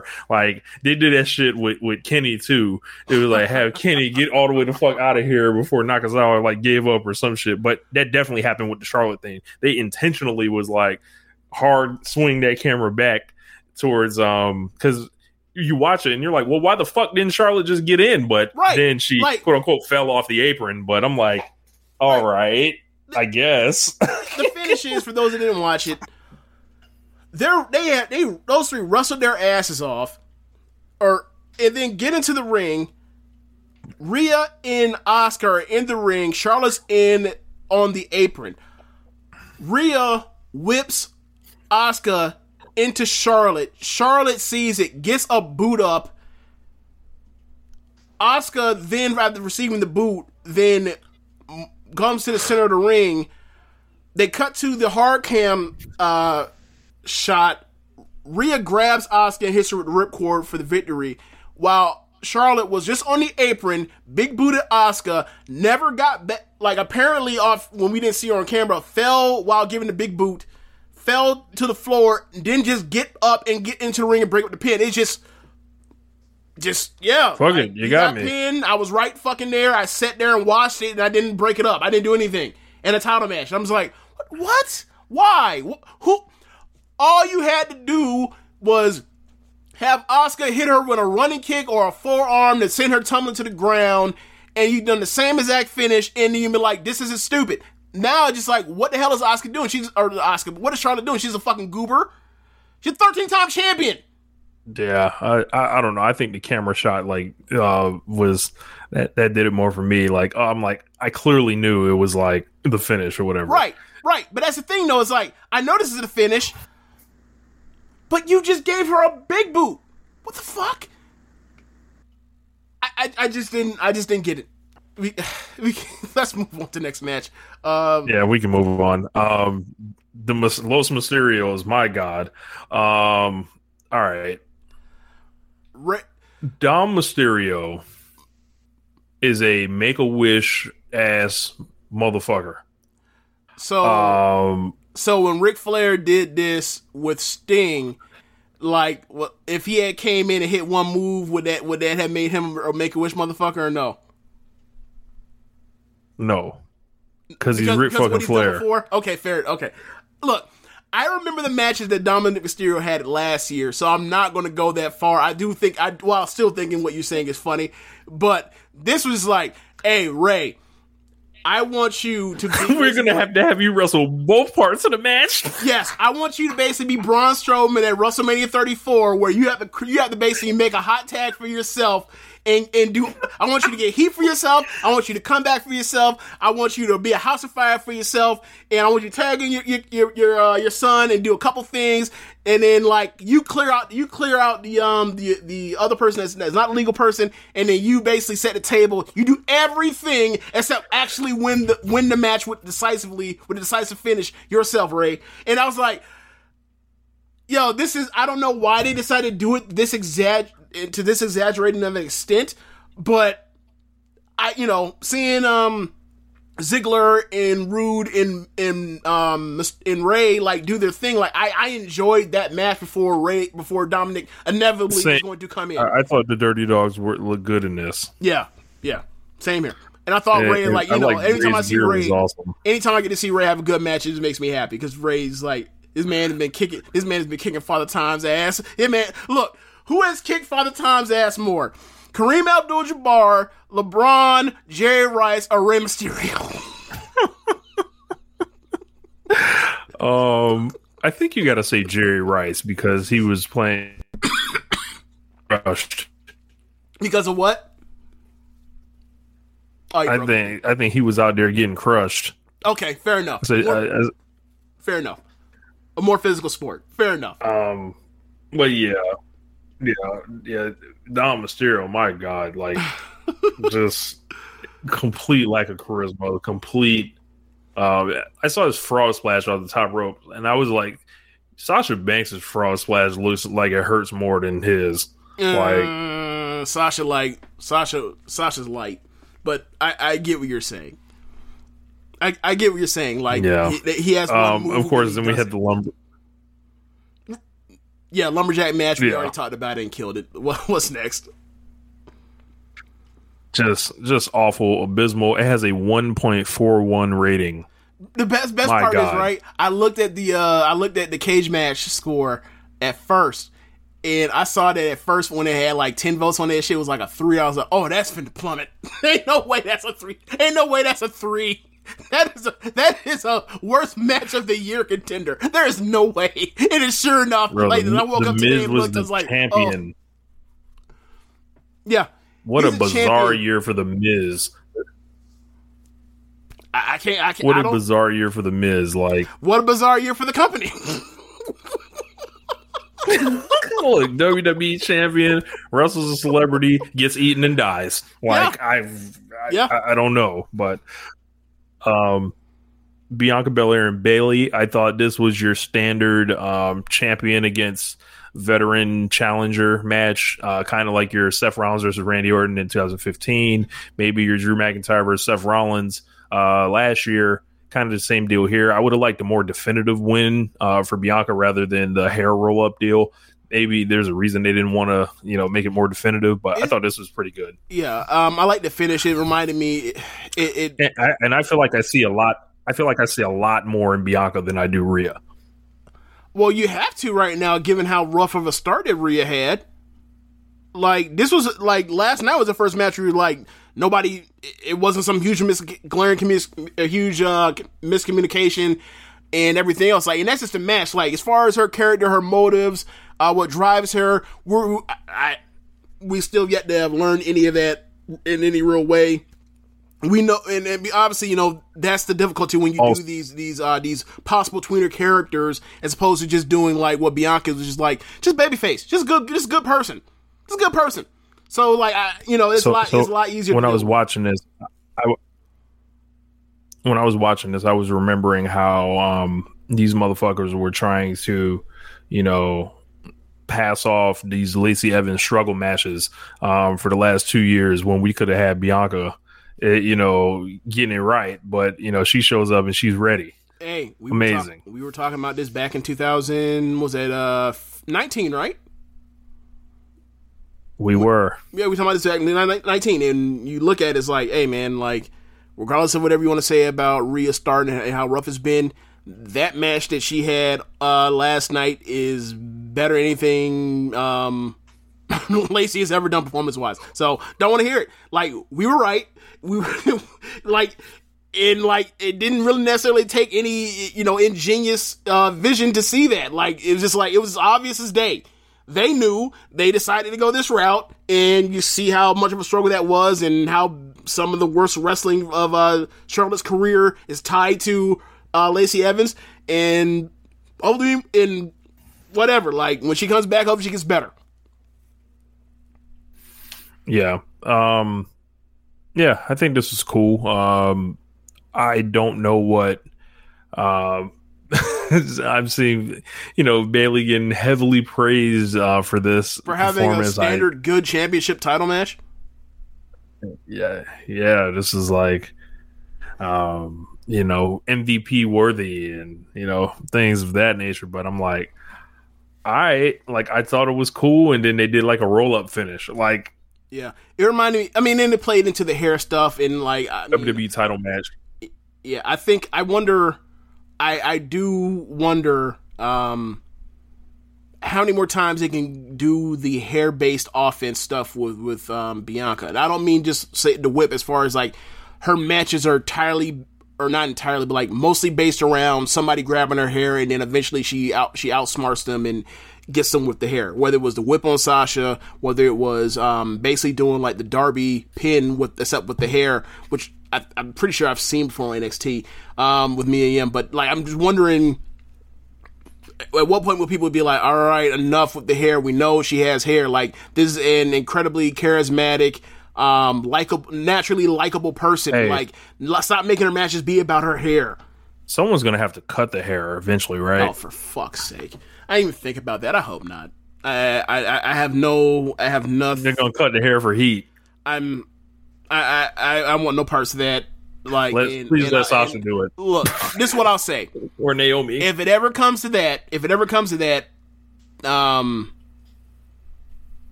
be prepared for what comes with it. Look, if they're smart, they look. There are a couple people that I would have do that. Yeah, definitely. It has to be a black person. You do that with a white person. With a white person, it's gonna be nope. You ain't gonna want that. Nope. Not at all. I don't suggest it. And I don't. And look. And I'm telling you, when there's a bunch of people that are gonna go on Twitter and be like, I don't understand what the big deal is. Hey, sit this one out. It's not for you. Sit down, shut the fuck up, and listen when people go off. So I'm just warning you ahead of time. A teachable moment. Learn more than Cody Rhodes does. Oh, God. I can't believe that. All right. So, triple threat match for the WWE titles the next match, right? Yeah. All right. So, this was like, do your big spots. Don't sell. Do another big spot. Don't sell. Do another big spot. Stand your ass up. Like, and Rich, it fucking worked. Yeah, I loved it. I told you I was gonna love this shit. Hey man, like this, we should have known. Obviously, the build has been wacky or whatever else, and how they got there, all the times they've wrestled each other, and some of the botches in the Strowman and McIntyre stuff at the beginning on Raw a couple weeks ago. But I should have recognized that, like, you look at Bobby Lashley's track record on pay-per-view since he's returned, his two best opponents, or his two best matches, have been with Braun Strowman in that last man standing match, and with Drew McIntyre, regardless of how much I didn't like the WrestleMania match, but the one they had like a couple weeks after WrestleMania 36. I should have recognized, like, these are his two best opponents, kind of. Let them all get in there and show you how phenomenally, incredibly strong they are, and how awesome fucking Drew McIntyre was, and how willing Braun Strowman still is to try to have good match, regardless of the fact that, like, he just can't do it because of the mobility issue with that being that size. They went out there and they busted their ass, and they hit big move after big move after big move, kick out. They did the WWE staple of doing a practical effects spot with the LED board, which I gotta say, like, you know, people get tired of that stuff. But what I will say is, when you have time to practice that stuff, you ain't gotta worry about getting the shit ready for TV, AEW. They got that shit down to a science because they do it all the time. Maybe you should learn to do this shit all the time so it will never look bad. Anyway. Well, that's why they bleed all the time in AEW. So the blood always, comes off correctly. So, yeah, I love the match. My favorite part of the match was Braun comes running in. Drew hits him with a Michinoku driver. I popped. I was like, you know how strong you have to be to get Braun Strowman, even with Braun Strowman obviously helping you all that stuff, to get him up and get him up and turn and down in a way to where he doesn't land on top of his fucking head. White. Yes, it was. Bro, it was all one fluid motion. There wasn't no struggle. It wasn't no I'm shaking to get him up. Nothing. It was just like I'm spinning him around. Yes, and when because it never happens to somebody even close to that big. You think of Michinoku driver, you think, okay, it's a big move that gets you a near fall, whatever else. But like, it's not really in modern day someone's finish or whatever else, except for Micah in Stardom. That's because she was trained by Taka, right? But when it's on somebody that fucking big, you're like, oh my god, that just looks devastating. Also, Strowman did a flip off the apron and damn near ended his own life. Drew McIntyre saved that man's life. Yes, there's also the spot where they end up on the floor after the Michinoku driver, where Braun comes a running with the shoulder tackle he normally does. Drew McIntyre catches him, and God bless Braun Strowman. Braun Strowman and him tried to go for the Scott Steiner belly to belly over the top flip thing. Oh, and man! Braun landed on that floor on the back of his fucking head, and I was horrified because of how big he is, and with that size comes that lack of mobility. Wondering if he may have broken his neck, maybe knocked out, concussed, severely concussed. Got his ass back up, no sold it. Strowman, McIntyre fucking can't believe it, comes running in for the Claymore. Braun catches him in powerbomb position, and then powerbombs, because they're right by the announce table, powerbombs on the announce table. I was like, yo, this match is fucking awesome. At that point, I was sold. Like, this match is awesome. Drew McIntyre is awesome. Braun Strowman, this is one of his best matches in a long ass time. Like, in his career is one of the best matches, period, and efforts. And they got back in the ring. Drew gets back in the ring. McIntyre is about to get power slid or the power slam. He slides out the back, ducks under a lariat, hits the ropes. Claymore. Bobby Lashley, after taking a powder for like the last 5 minutes, going through that spot, the LED board, comes in, throws McIntyre's ass out, hits a spear and gets the win. Loved it. Fantastic match. McIntyre is awesome. He's like one of their best heavyweight wrestlers, quite frankly, that's ever been in WWE. Especially for big matches, ever.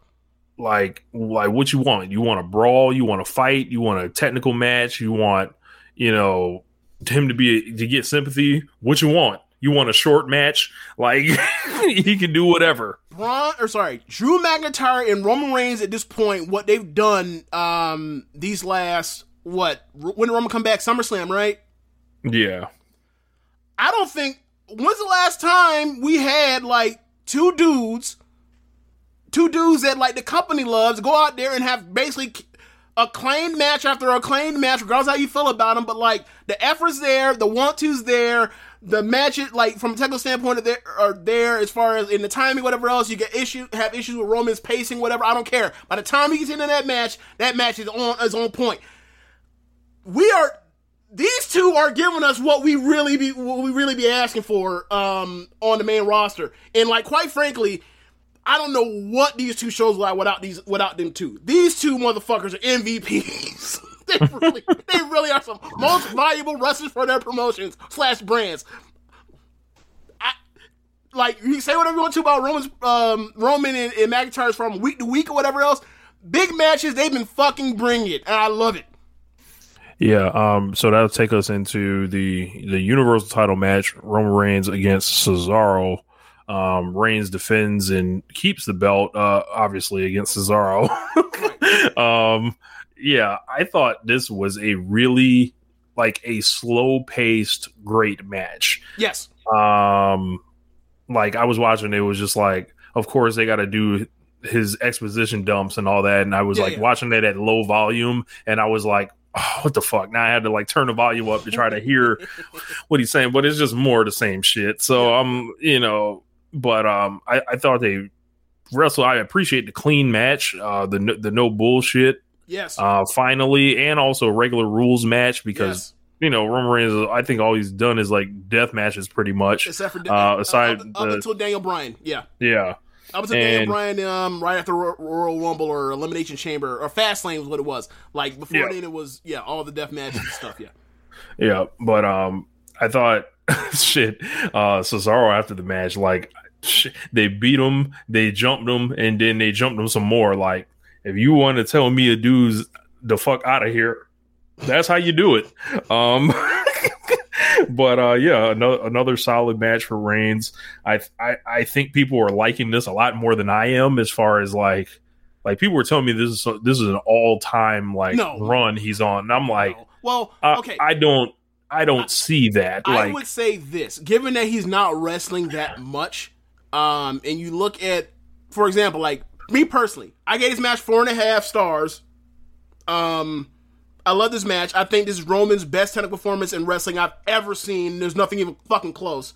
And like this answers a lot of my questions for when we booked. I think it was last year when we did the fantasy draft, and we were like, we put Roman with Ishii as a fantasy match. Like, given some of the stuff with the arm selling that Cesaro was doing, and then some of the headbutts, I was like, bro, this makes me like that match that we booked in the fantasy draft even more. Like, imagine if it had been Ishii and Cesaro. No, not against Cesaro, but we're talking, and obviously, like, Cesaro's a great, incredible wrestler and sold that thing incredibly, but, like, that is the blueprint for a lot of these Ishii matches, is selling hurt, no selling, fighting through, overpowering, selling crazy. Like, that match cut down to 15 minutes and no rest holds in the way that Ishii match formatted, like, that's knocked out the park. Great. So it makes me like, I want Ishii. I want Roman in G1. But anyway, like, I loved it. I love that part of it. I love the part where he goes for the springboard European uppercut that he always has done for years. He does it the first time. Superman punch. And then the second one, I was like, I thought he was going to, after he did that the first time, I thought he's going to do a spear.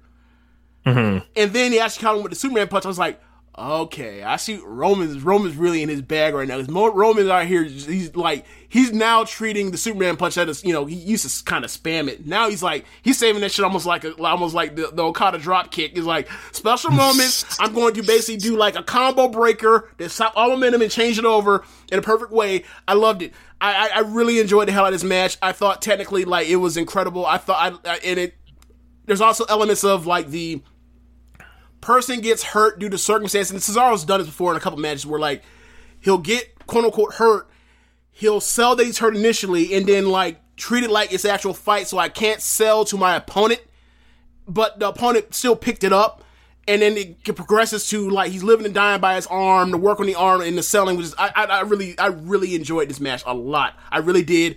Like, the pace, like, this was like the first Roman Reigns pay-per-view match that wasn't a triple threat, that, like, the pacing didn't bother me this time. I know it was still slow. It didn't bother me as much as, like, when he's doing exposition dumps on Jay. This didn't work. Like, the fact that he upped his technical game so much and worked over it and did all that arm work and limb work, that worked for me so much. Like, obviously, Josh Smith has issues with his guillotine. At this point, I don't give a fuck what that guillotine looks like. I know what a guillotine looks like. I know that's not a real guillotine. Everything else was on point on this match. I love this match. I really did. I think this is the best Roman Reigns singles match ever. I really do. I gave 4. Man. Yes. Like, what else would you have? What else would you have? The Daniel Bryan stuff, the Brock Lesnar stuff that turned into a 3-way? Yes. I love this match. Like, yeah. I feel like I'd have both of those over this one. I feel like this match is harder to recreate than those two matches. And the reason why I say it is because I've seen 3 of those Daniel Bryan matches. I just saw one like 2 weeks ago or 3 weeks ago when they retired Daniel Bryan. And then the Roman, and then the Brock stuff is like, they could do that anytime they wanted to.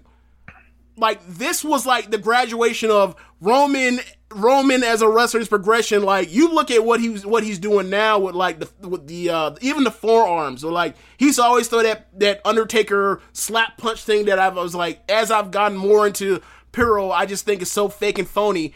And like when he's throwing them forearms, it's like he's so much more improved than he was in 2015. It's scary. He's so much better now as in the ring. Before I used to be like, all right, he has his moves, he has his 5 moves of doom like everybody else does. He's super athletic, he's strong as fuck, and he has great fire, and they'll figure it out from here. Like now as a technical wrestler, I feel like he has just progressed like 1,000 miles down the road from then. Like he's so much better now in the ring. I'm gushing about how much I like this fucking match. I really am. Like the last 2 matches actually. I was really impressed. I really was. Yeah, I wouldn't go that far. Like I'm still taking the first Daniel Bryan match. That's fine. Trying to think. But the thing is, I've seen 3 of them. I've seen 3 of those matches of the same quality. So when people talk about it's up there, the all-time run or whatever else, like he's only wrestling. I'll take the. That's fair. I'm trying to think. The first AJ Styles. I don't know. One of them AJ Styles matches. Okay. I'll take one of them over. I can't remember. The first one was the one where they kept restarting the match over and over and over, and then the last one was, I mean, both of those. Not that one. Okay, so the second one. So that would be, I think, Money in the Bank, 2016. Something like that. Yeah, like I think, like, look, I think we're talking about slight distinctions or whatever else, but like I just enjoyed, like I was that impressed because, like, you know, I like the technical wrestling, selling, emotion, desperation thing. Like I'm into that, and like the physicality. Like this was a very physical match for a WWE main event that didn't involve, like, you know, weapons and all shit. It was just a like this would have been like this would have been a main event on the G1. Of a G1 show. I really enjoyed this fucking thing. Yeah, man. But that's... And the craziest part about it is, they could have done this in 2014. Like, this match, obviously not that level of match, technical stuff or whatever. They could have had roughly a great match with Cesaro and Roman Reigns in 2014 if they had wanted to. I mean, they did, like, in 2015. So, like, on Raw. So, like, and...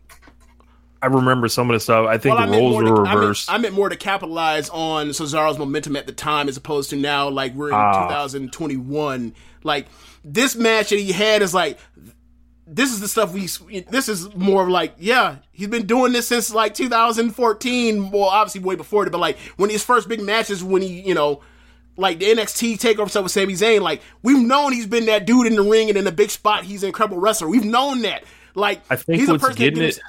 I think what's getting it for me is like there's no hope for anyone on the roster that makes sense. Like Cesaro's been on our TV for 10 years. Like everyone that's on the TV that's challenging Roman Reigns has been around for like 10 years. Like, and these people are the ruins, I'll say, of them going so hard with Roman Reigns and not with anyone else. So like now he has to wrestle all these guys, and it's like these feel like either retreads, dudes that have no shot in hell, or they're like aging out of like someone believing in them, essentially. Right. So like when Jimmy Uso gets his title shot. Yeah, it's like you're trying to tell me that's like. No, I'm sorry. Like, no one believes that. Like, but I will say this: at least they're playing on the personal stuff or whatever else, which is going to be still intriguing. But obviously, it's like that's still not, you know, box office. Even though it's like, what the fuck is box office in WWE these days? Yeah. I think that's the main thing. Like, there's nothing that's box office anymore unless you're gonna bring in The Rock. So, like, you may as well go out here and try to tell good stories. Yeah. So, like. Yeah, I see and I don't even think it's necessarily you need to like look down the road and be like, yo, who are they preparing? Yeah. But it's like you look down the card and it's like, well, who the fuck is like even winning matches to like quote unquote progress that way? I'm with you. So it's like, I don't know. Yeah, it's up in the air. Like there's no. I don't know the word I'm looking for, but there's no, like, I look at AEW, right? There's like Darby and Hangman like circling the long play or whatever for this shit. So it's like you have something to look forward to. It's like Reigns, like now it's like he's over the mountaintop essentially, and it's just like shit. He is the mountain. It's like he's just gonna like get cashed in on or some shit. Like what's the like that's what I think is gonna happen. I think. Are they saving money in the bank for like live crowd? I think it's in July. Yeah. Okay.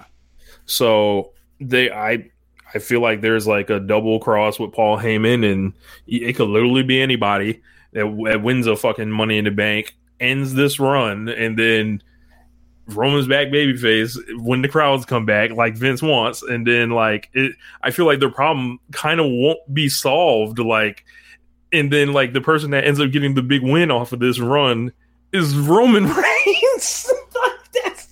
Look, man, I don't know, Miro. Like, I haven't thought about Neck and Nation on what Machiavellian scheme Vince has cooked up to trick people into buying into another Roman Reigns face run. I'm not really concerned. I'm just basically focused on what we're getting right now, because what we're getting right now is so much fucking better than what we were getting. So I'm not saying I think.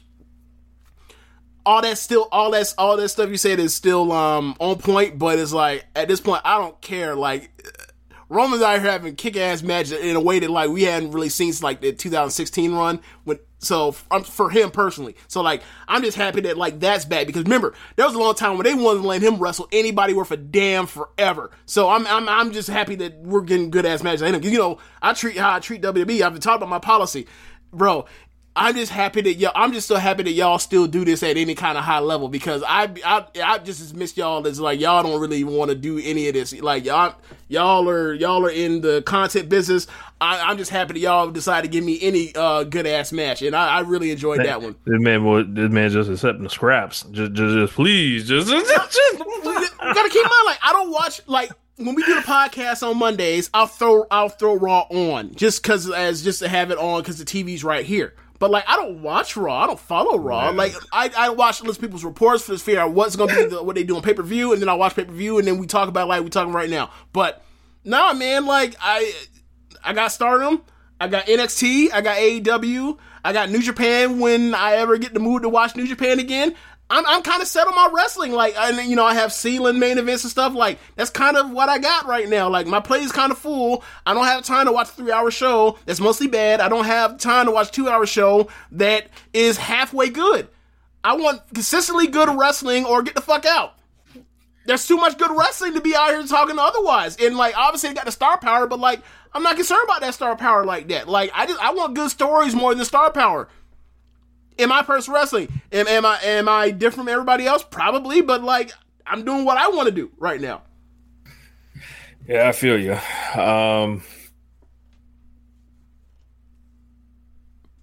2000 last night instead. Oh yeah, it broke up. So I said I was watching WCW 2000 last night instead.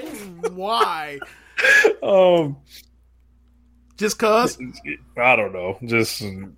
Just cause I was able to. But you had Hit Row on the up on the sheet, so Hit Row got named. That was what I was gonna name it last week on the show, but I made y'all watch the show. AJ Francis did like a little freestyle. He can actually rap pretty well. I've checked out some of his music. I like the presentation. I hope it works. Look, man,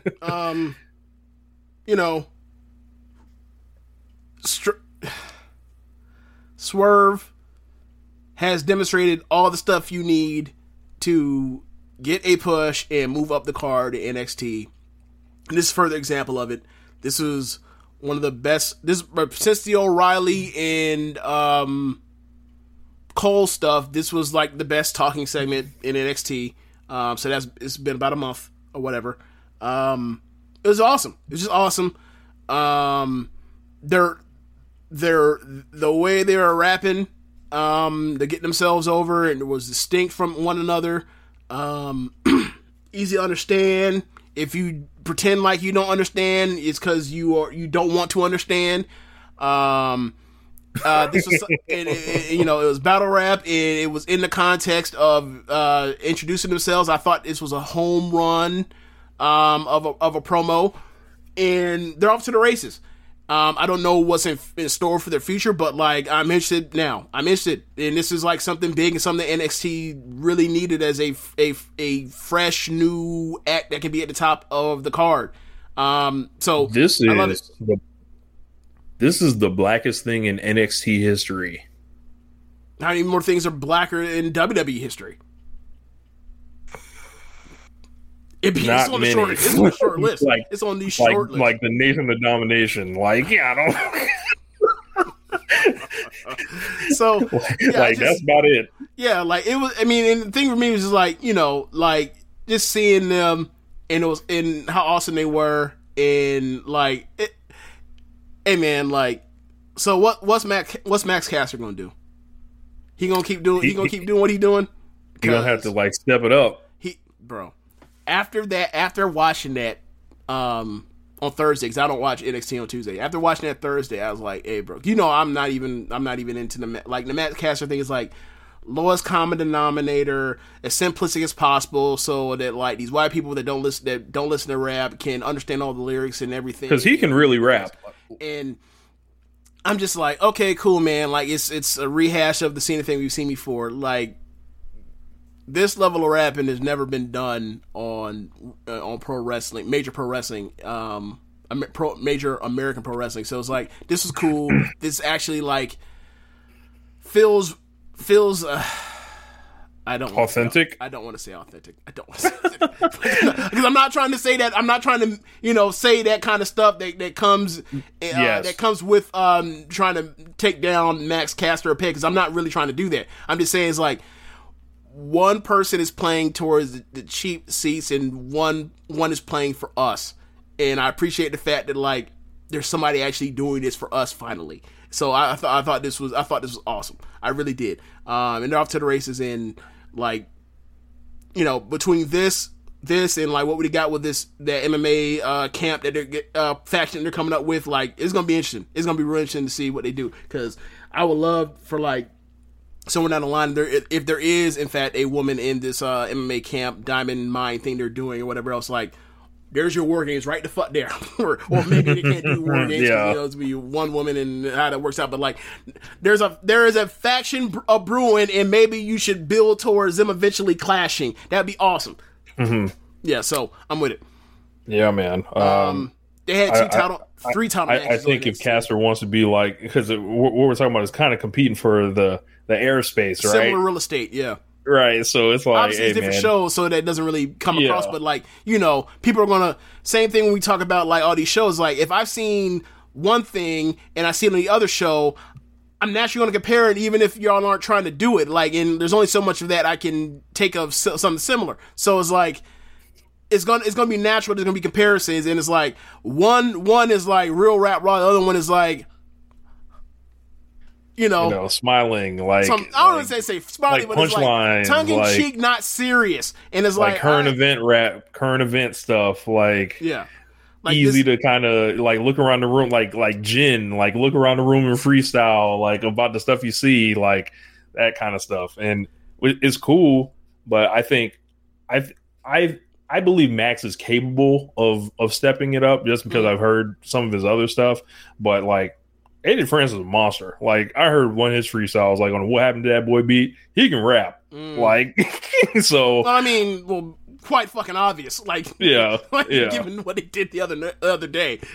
Yeah. I don't think Swerve's, like, done, like, full rapping promos or anything, but, like, he really doesn't even have to because, like, AJ Francis will handle all that. Like, right. And the thing is, like, Swerve has done enough with, those studio promos where it's like, he's golden. Like, as far as he has all the credibility in the world with, as far as there is nothing you can knock against Swerve. You can't say his matches aren't good enough because they fucking are. It's been obvious since day one.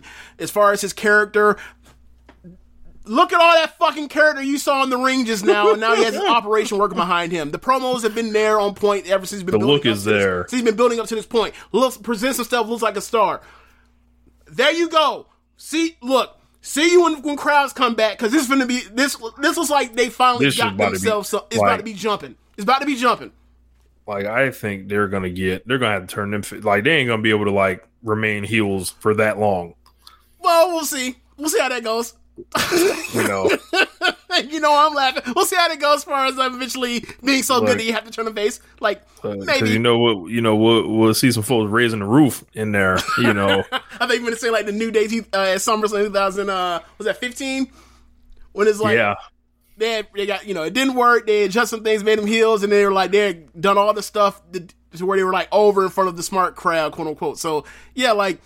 I don't know if that necessarily happens or whatever else, but either way, like the work is going to be so good, and the promos is going to be so good, and the character stuff is already been on point that there's no reason unless they start doing something stupid that this is going to be like what we're doing. And like NXT has been pretty much so consistent with their shows this year that is like I don't even know what the fuck 2020 was when the pandemic hit. I don't even like it's unrecognizable.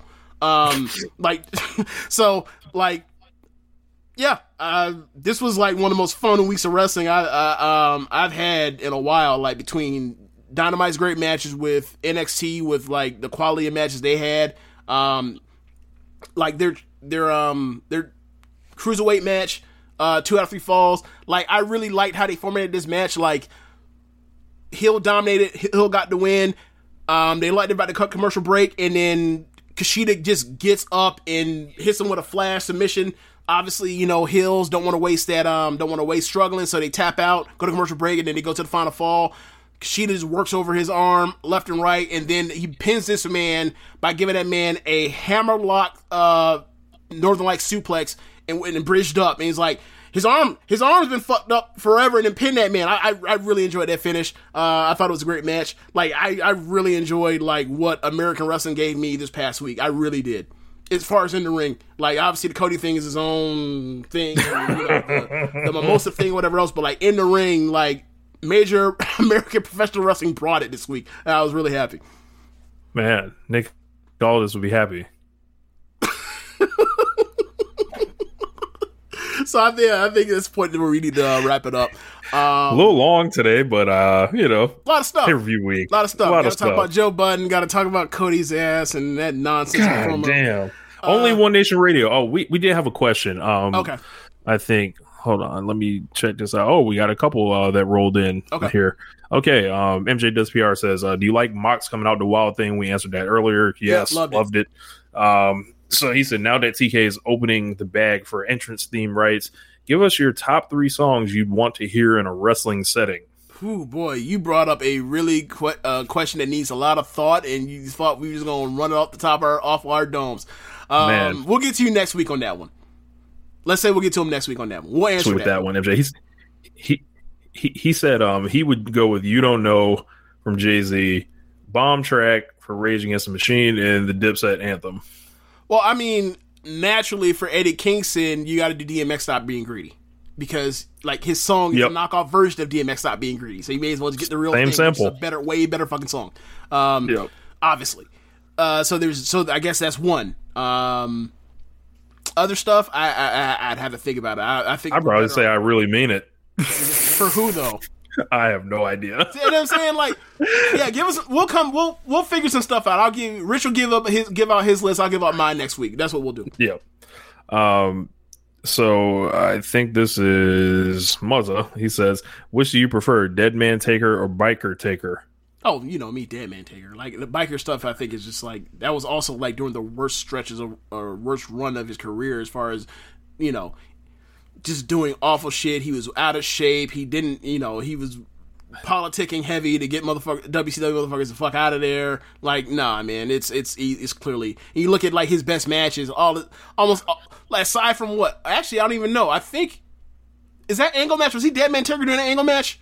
Yes. Okay, so aside from that, like almost the vast majority of his best matches are all his dead man. So what are we even talking about? And also his top drawing years. So what are we even talking about? Yeah, I would say I like the Biker Taker more than most people do. I actually think a lot of people do like Biker Taker.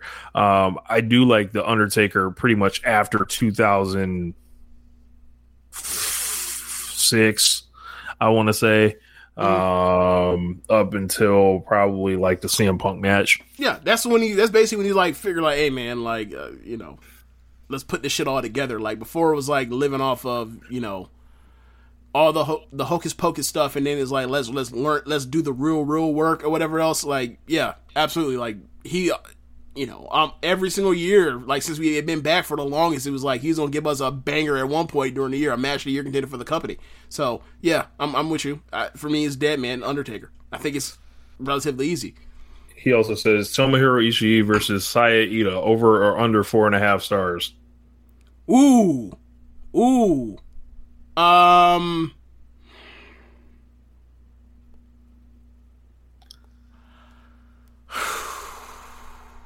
I'll take the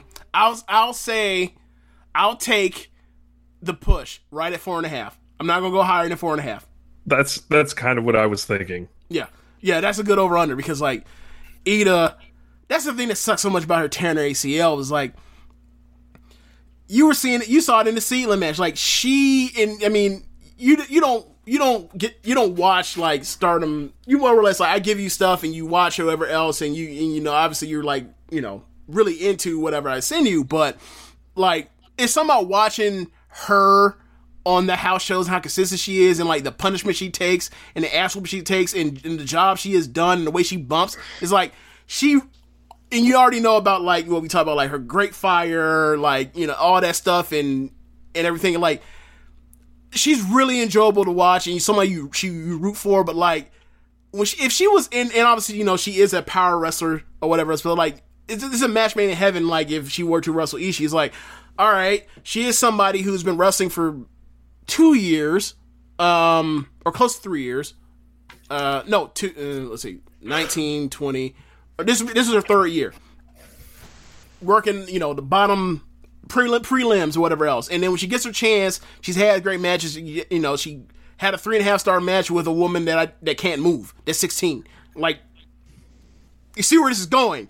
Like, and then she wrestles like the best person in that particular style that she wrestles. Yes, it will go off the fucking hook. It really would. And like that's a match where it's just like, that's funny. If that happened, I just it'd just be awesome. It'd be a blast, and people would be like, "Who the hell is this girl?" Oh yeah, that's the best, one of the best jobbers in the world. Like yeah, she does. That would be awesome. JML has a question. He said, last question. It says, imagine Bushiroad striking a deal with AEW and taking on one New Japan roster member and one Stardom roster member to have an extended tour in AEW. Who would you choose from each roster to come over to AEW for a year-long run? And I don't have to worry about the ramifications of them being pulled out of Japan for a year. I only got to worry about the AEW side. Yeah. I know I'd take for New Japan. Yeah. I mean, you got to kind of say Ospreay, right? I'm gonna pick Shingo. Okay. I mean, I can see it. I mean, like Shingo's fucking awesome. Like, I mean, there's like a number of people that on both these lists were like, there's no wrong answer here.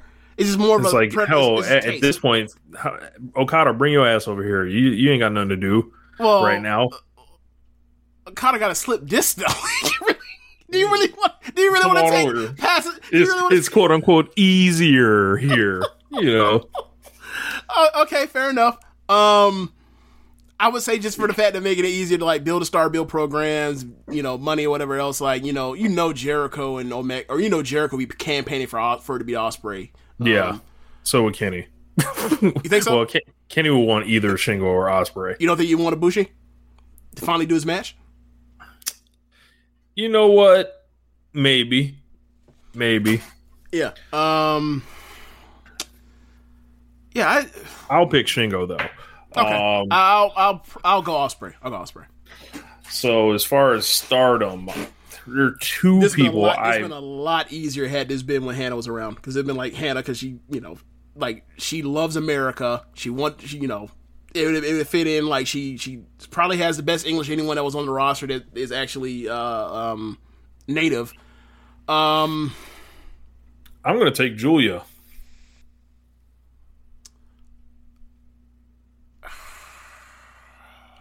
I don't know how Giulia works here with the... Obviously, she's a top star, so if you pick any top star, would work. I just have concerns of people being like, well... Actually, you know what? I'm not going to take Giulia. And the reason I'm not going to take Giulia is because, like, there's Jade and there's Britt that are around that kind of have, like, that same kind of vibe as her. And then they'll have opportunities to get it over in a way that she won't be able to because of the language barrier.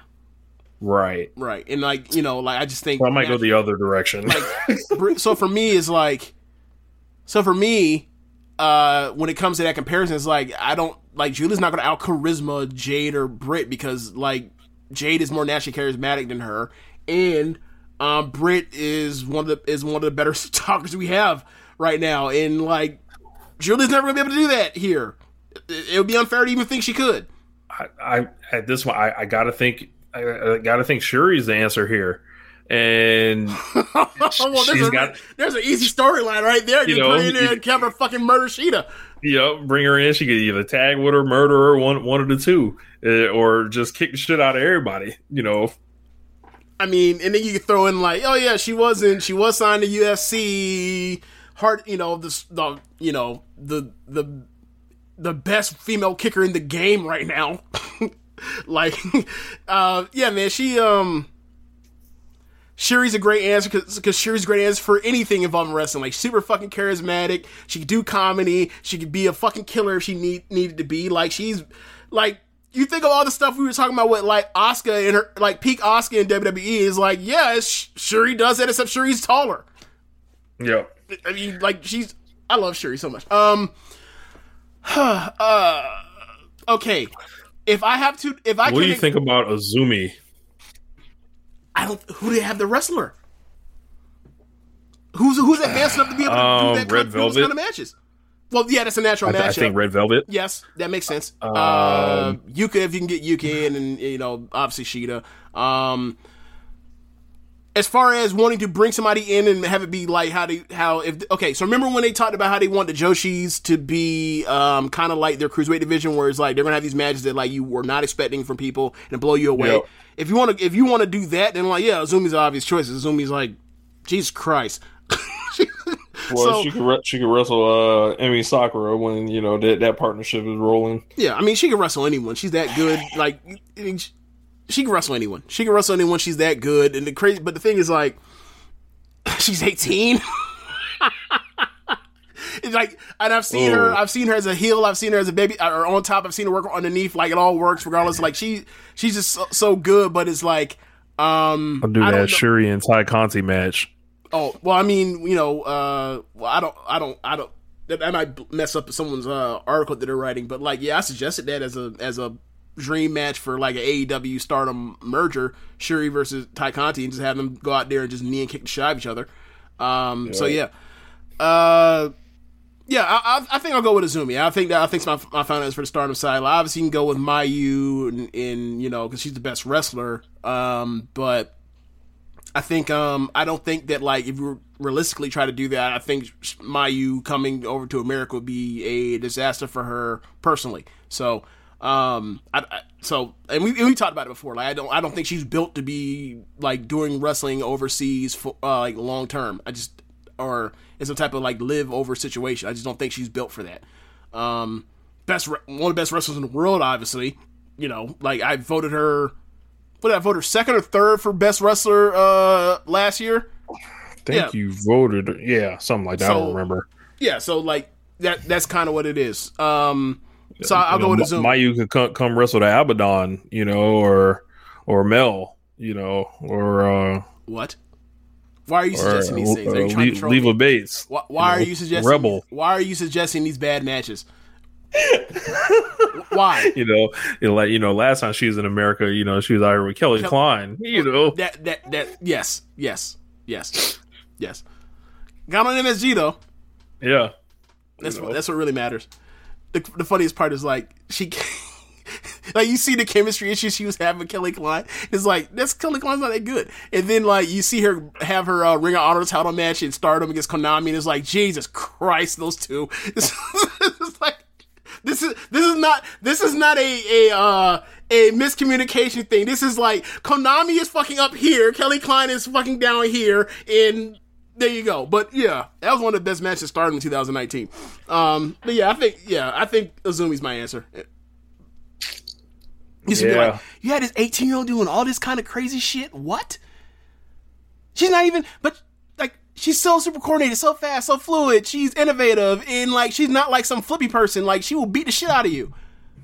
And she's tough. Like, and she's doing all these crazy bumps on her neck and shoulder and head. Like, she's awesome. I'd like to see Shuri and Thunder Rosa. That'd be awesome. Yeah, Shuri and Thunder Rosa would be awesome. It would be. Yeah.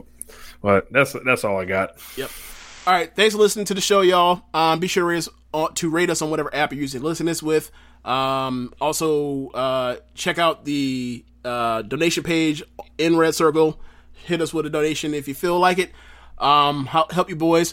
And so we ain't got to go broke. So we can share this profit. You know? Yes. Full circle. Go to ProWrestlingTees.com/SoulSuplex and pick up some official Social Suplex Podcast Network merchandise. I actually got a tweet.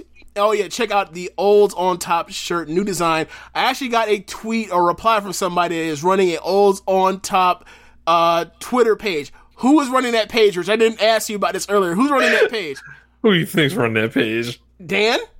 Yeah, Dan's running that shit. Okay, so I thought it was either you or Dan. I wasn't for sure. So yeah, there you go. Quite hilarious, I might add. Follow the Olds on Top Twitter page. Shout out to Dan. You know, Tamina just won the tag belts. Olds on Top. Yes. The oldest combined age for the WWE Women's Tag Team titles, Natalya and Tamina. Congrats to them. Olds on Top. Also check out the other shows in the network. One Nation Radio, Keeping It Strong Style, the Rick and Clyde Wrestling Podcast, Grown Men Watch This Shit, the Grave Consequences Podcast, 8-Bit Suplex, All Things Elite, and Great Match Generator. Thanks for listening, y'all. Later. Hey, listen to that J. Cole album. Shit's fire. I gotta check it out still. You know, I also gotta get around to that Khaled album too, apparently. We'll see how that goes. Nah, you can skip that. Alright, y'all. Later. Peace.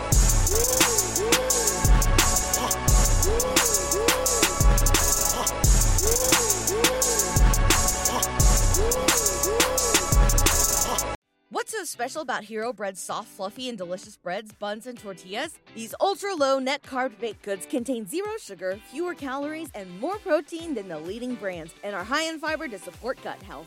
Shop now at Hero.co.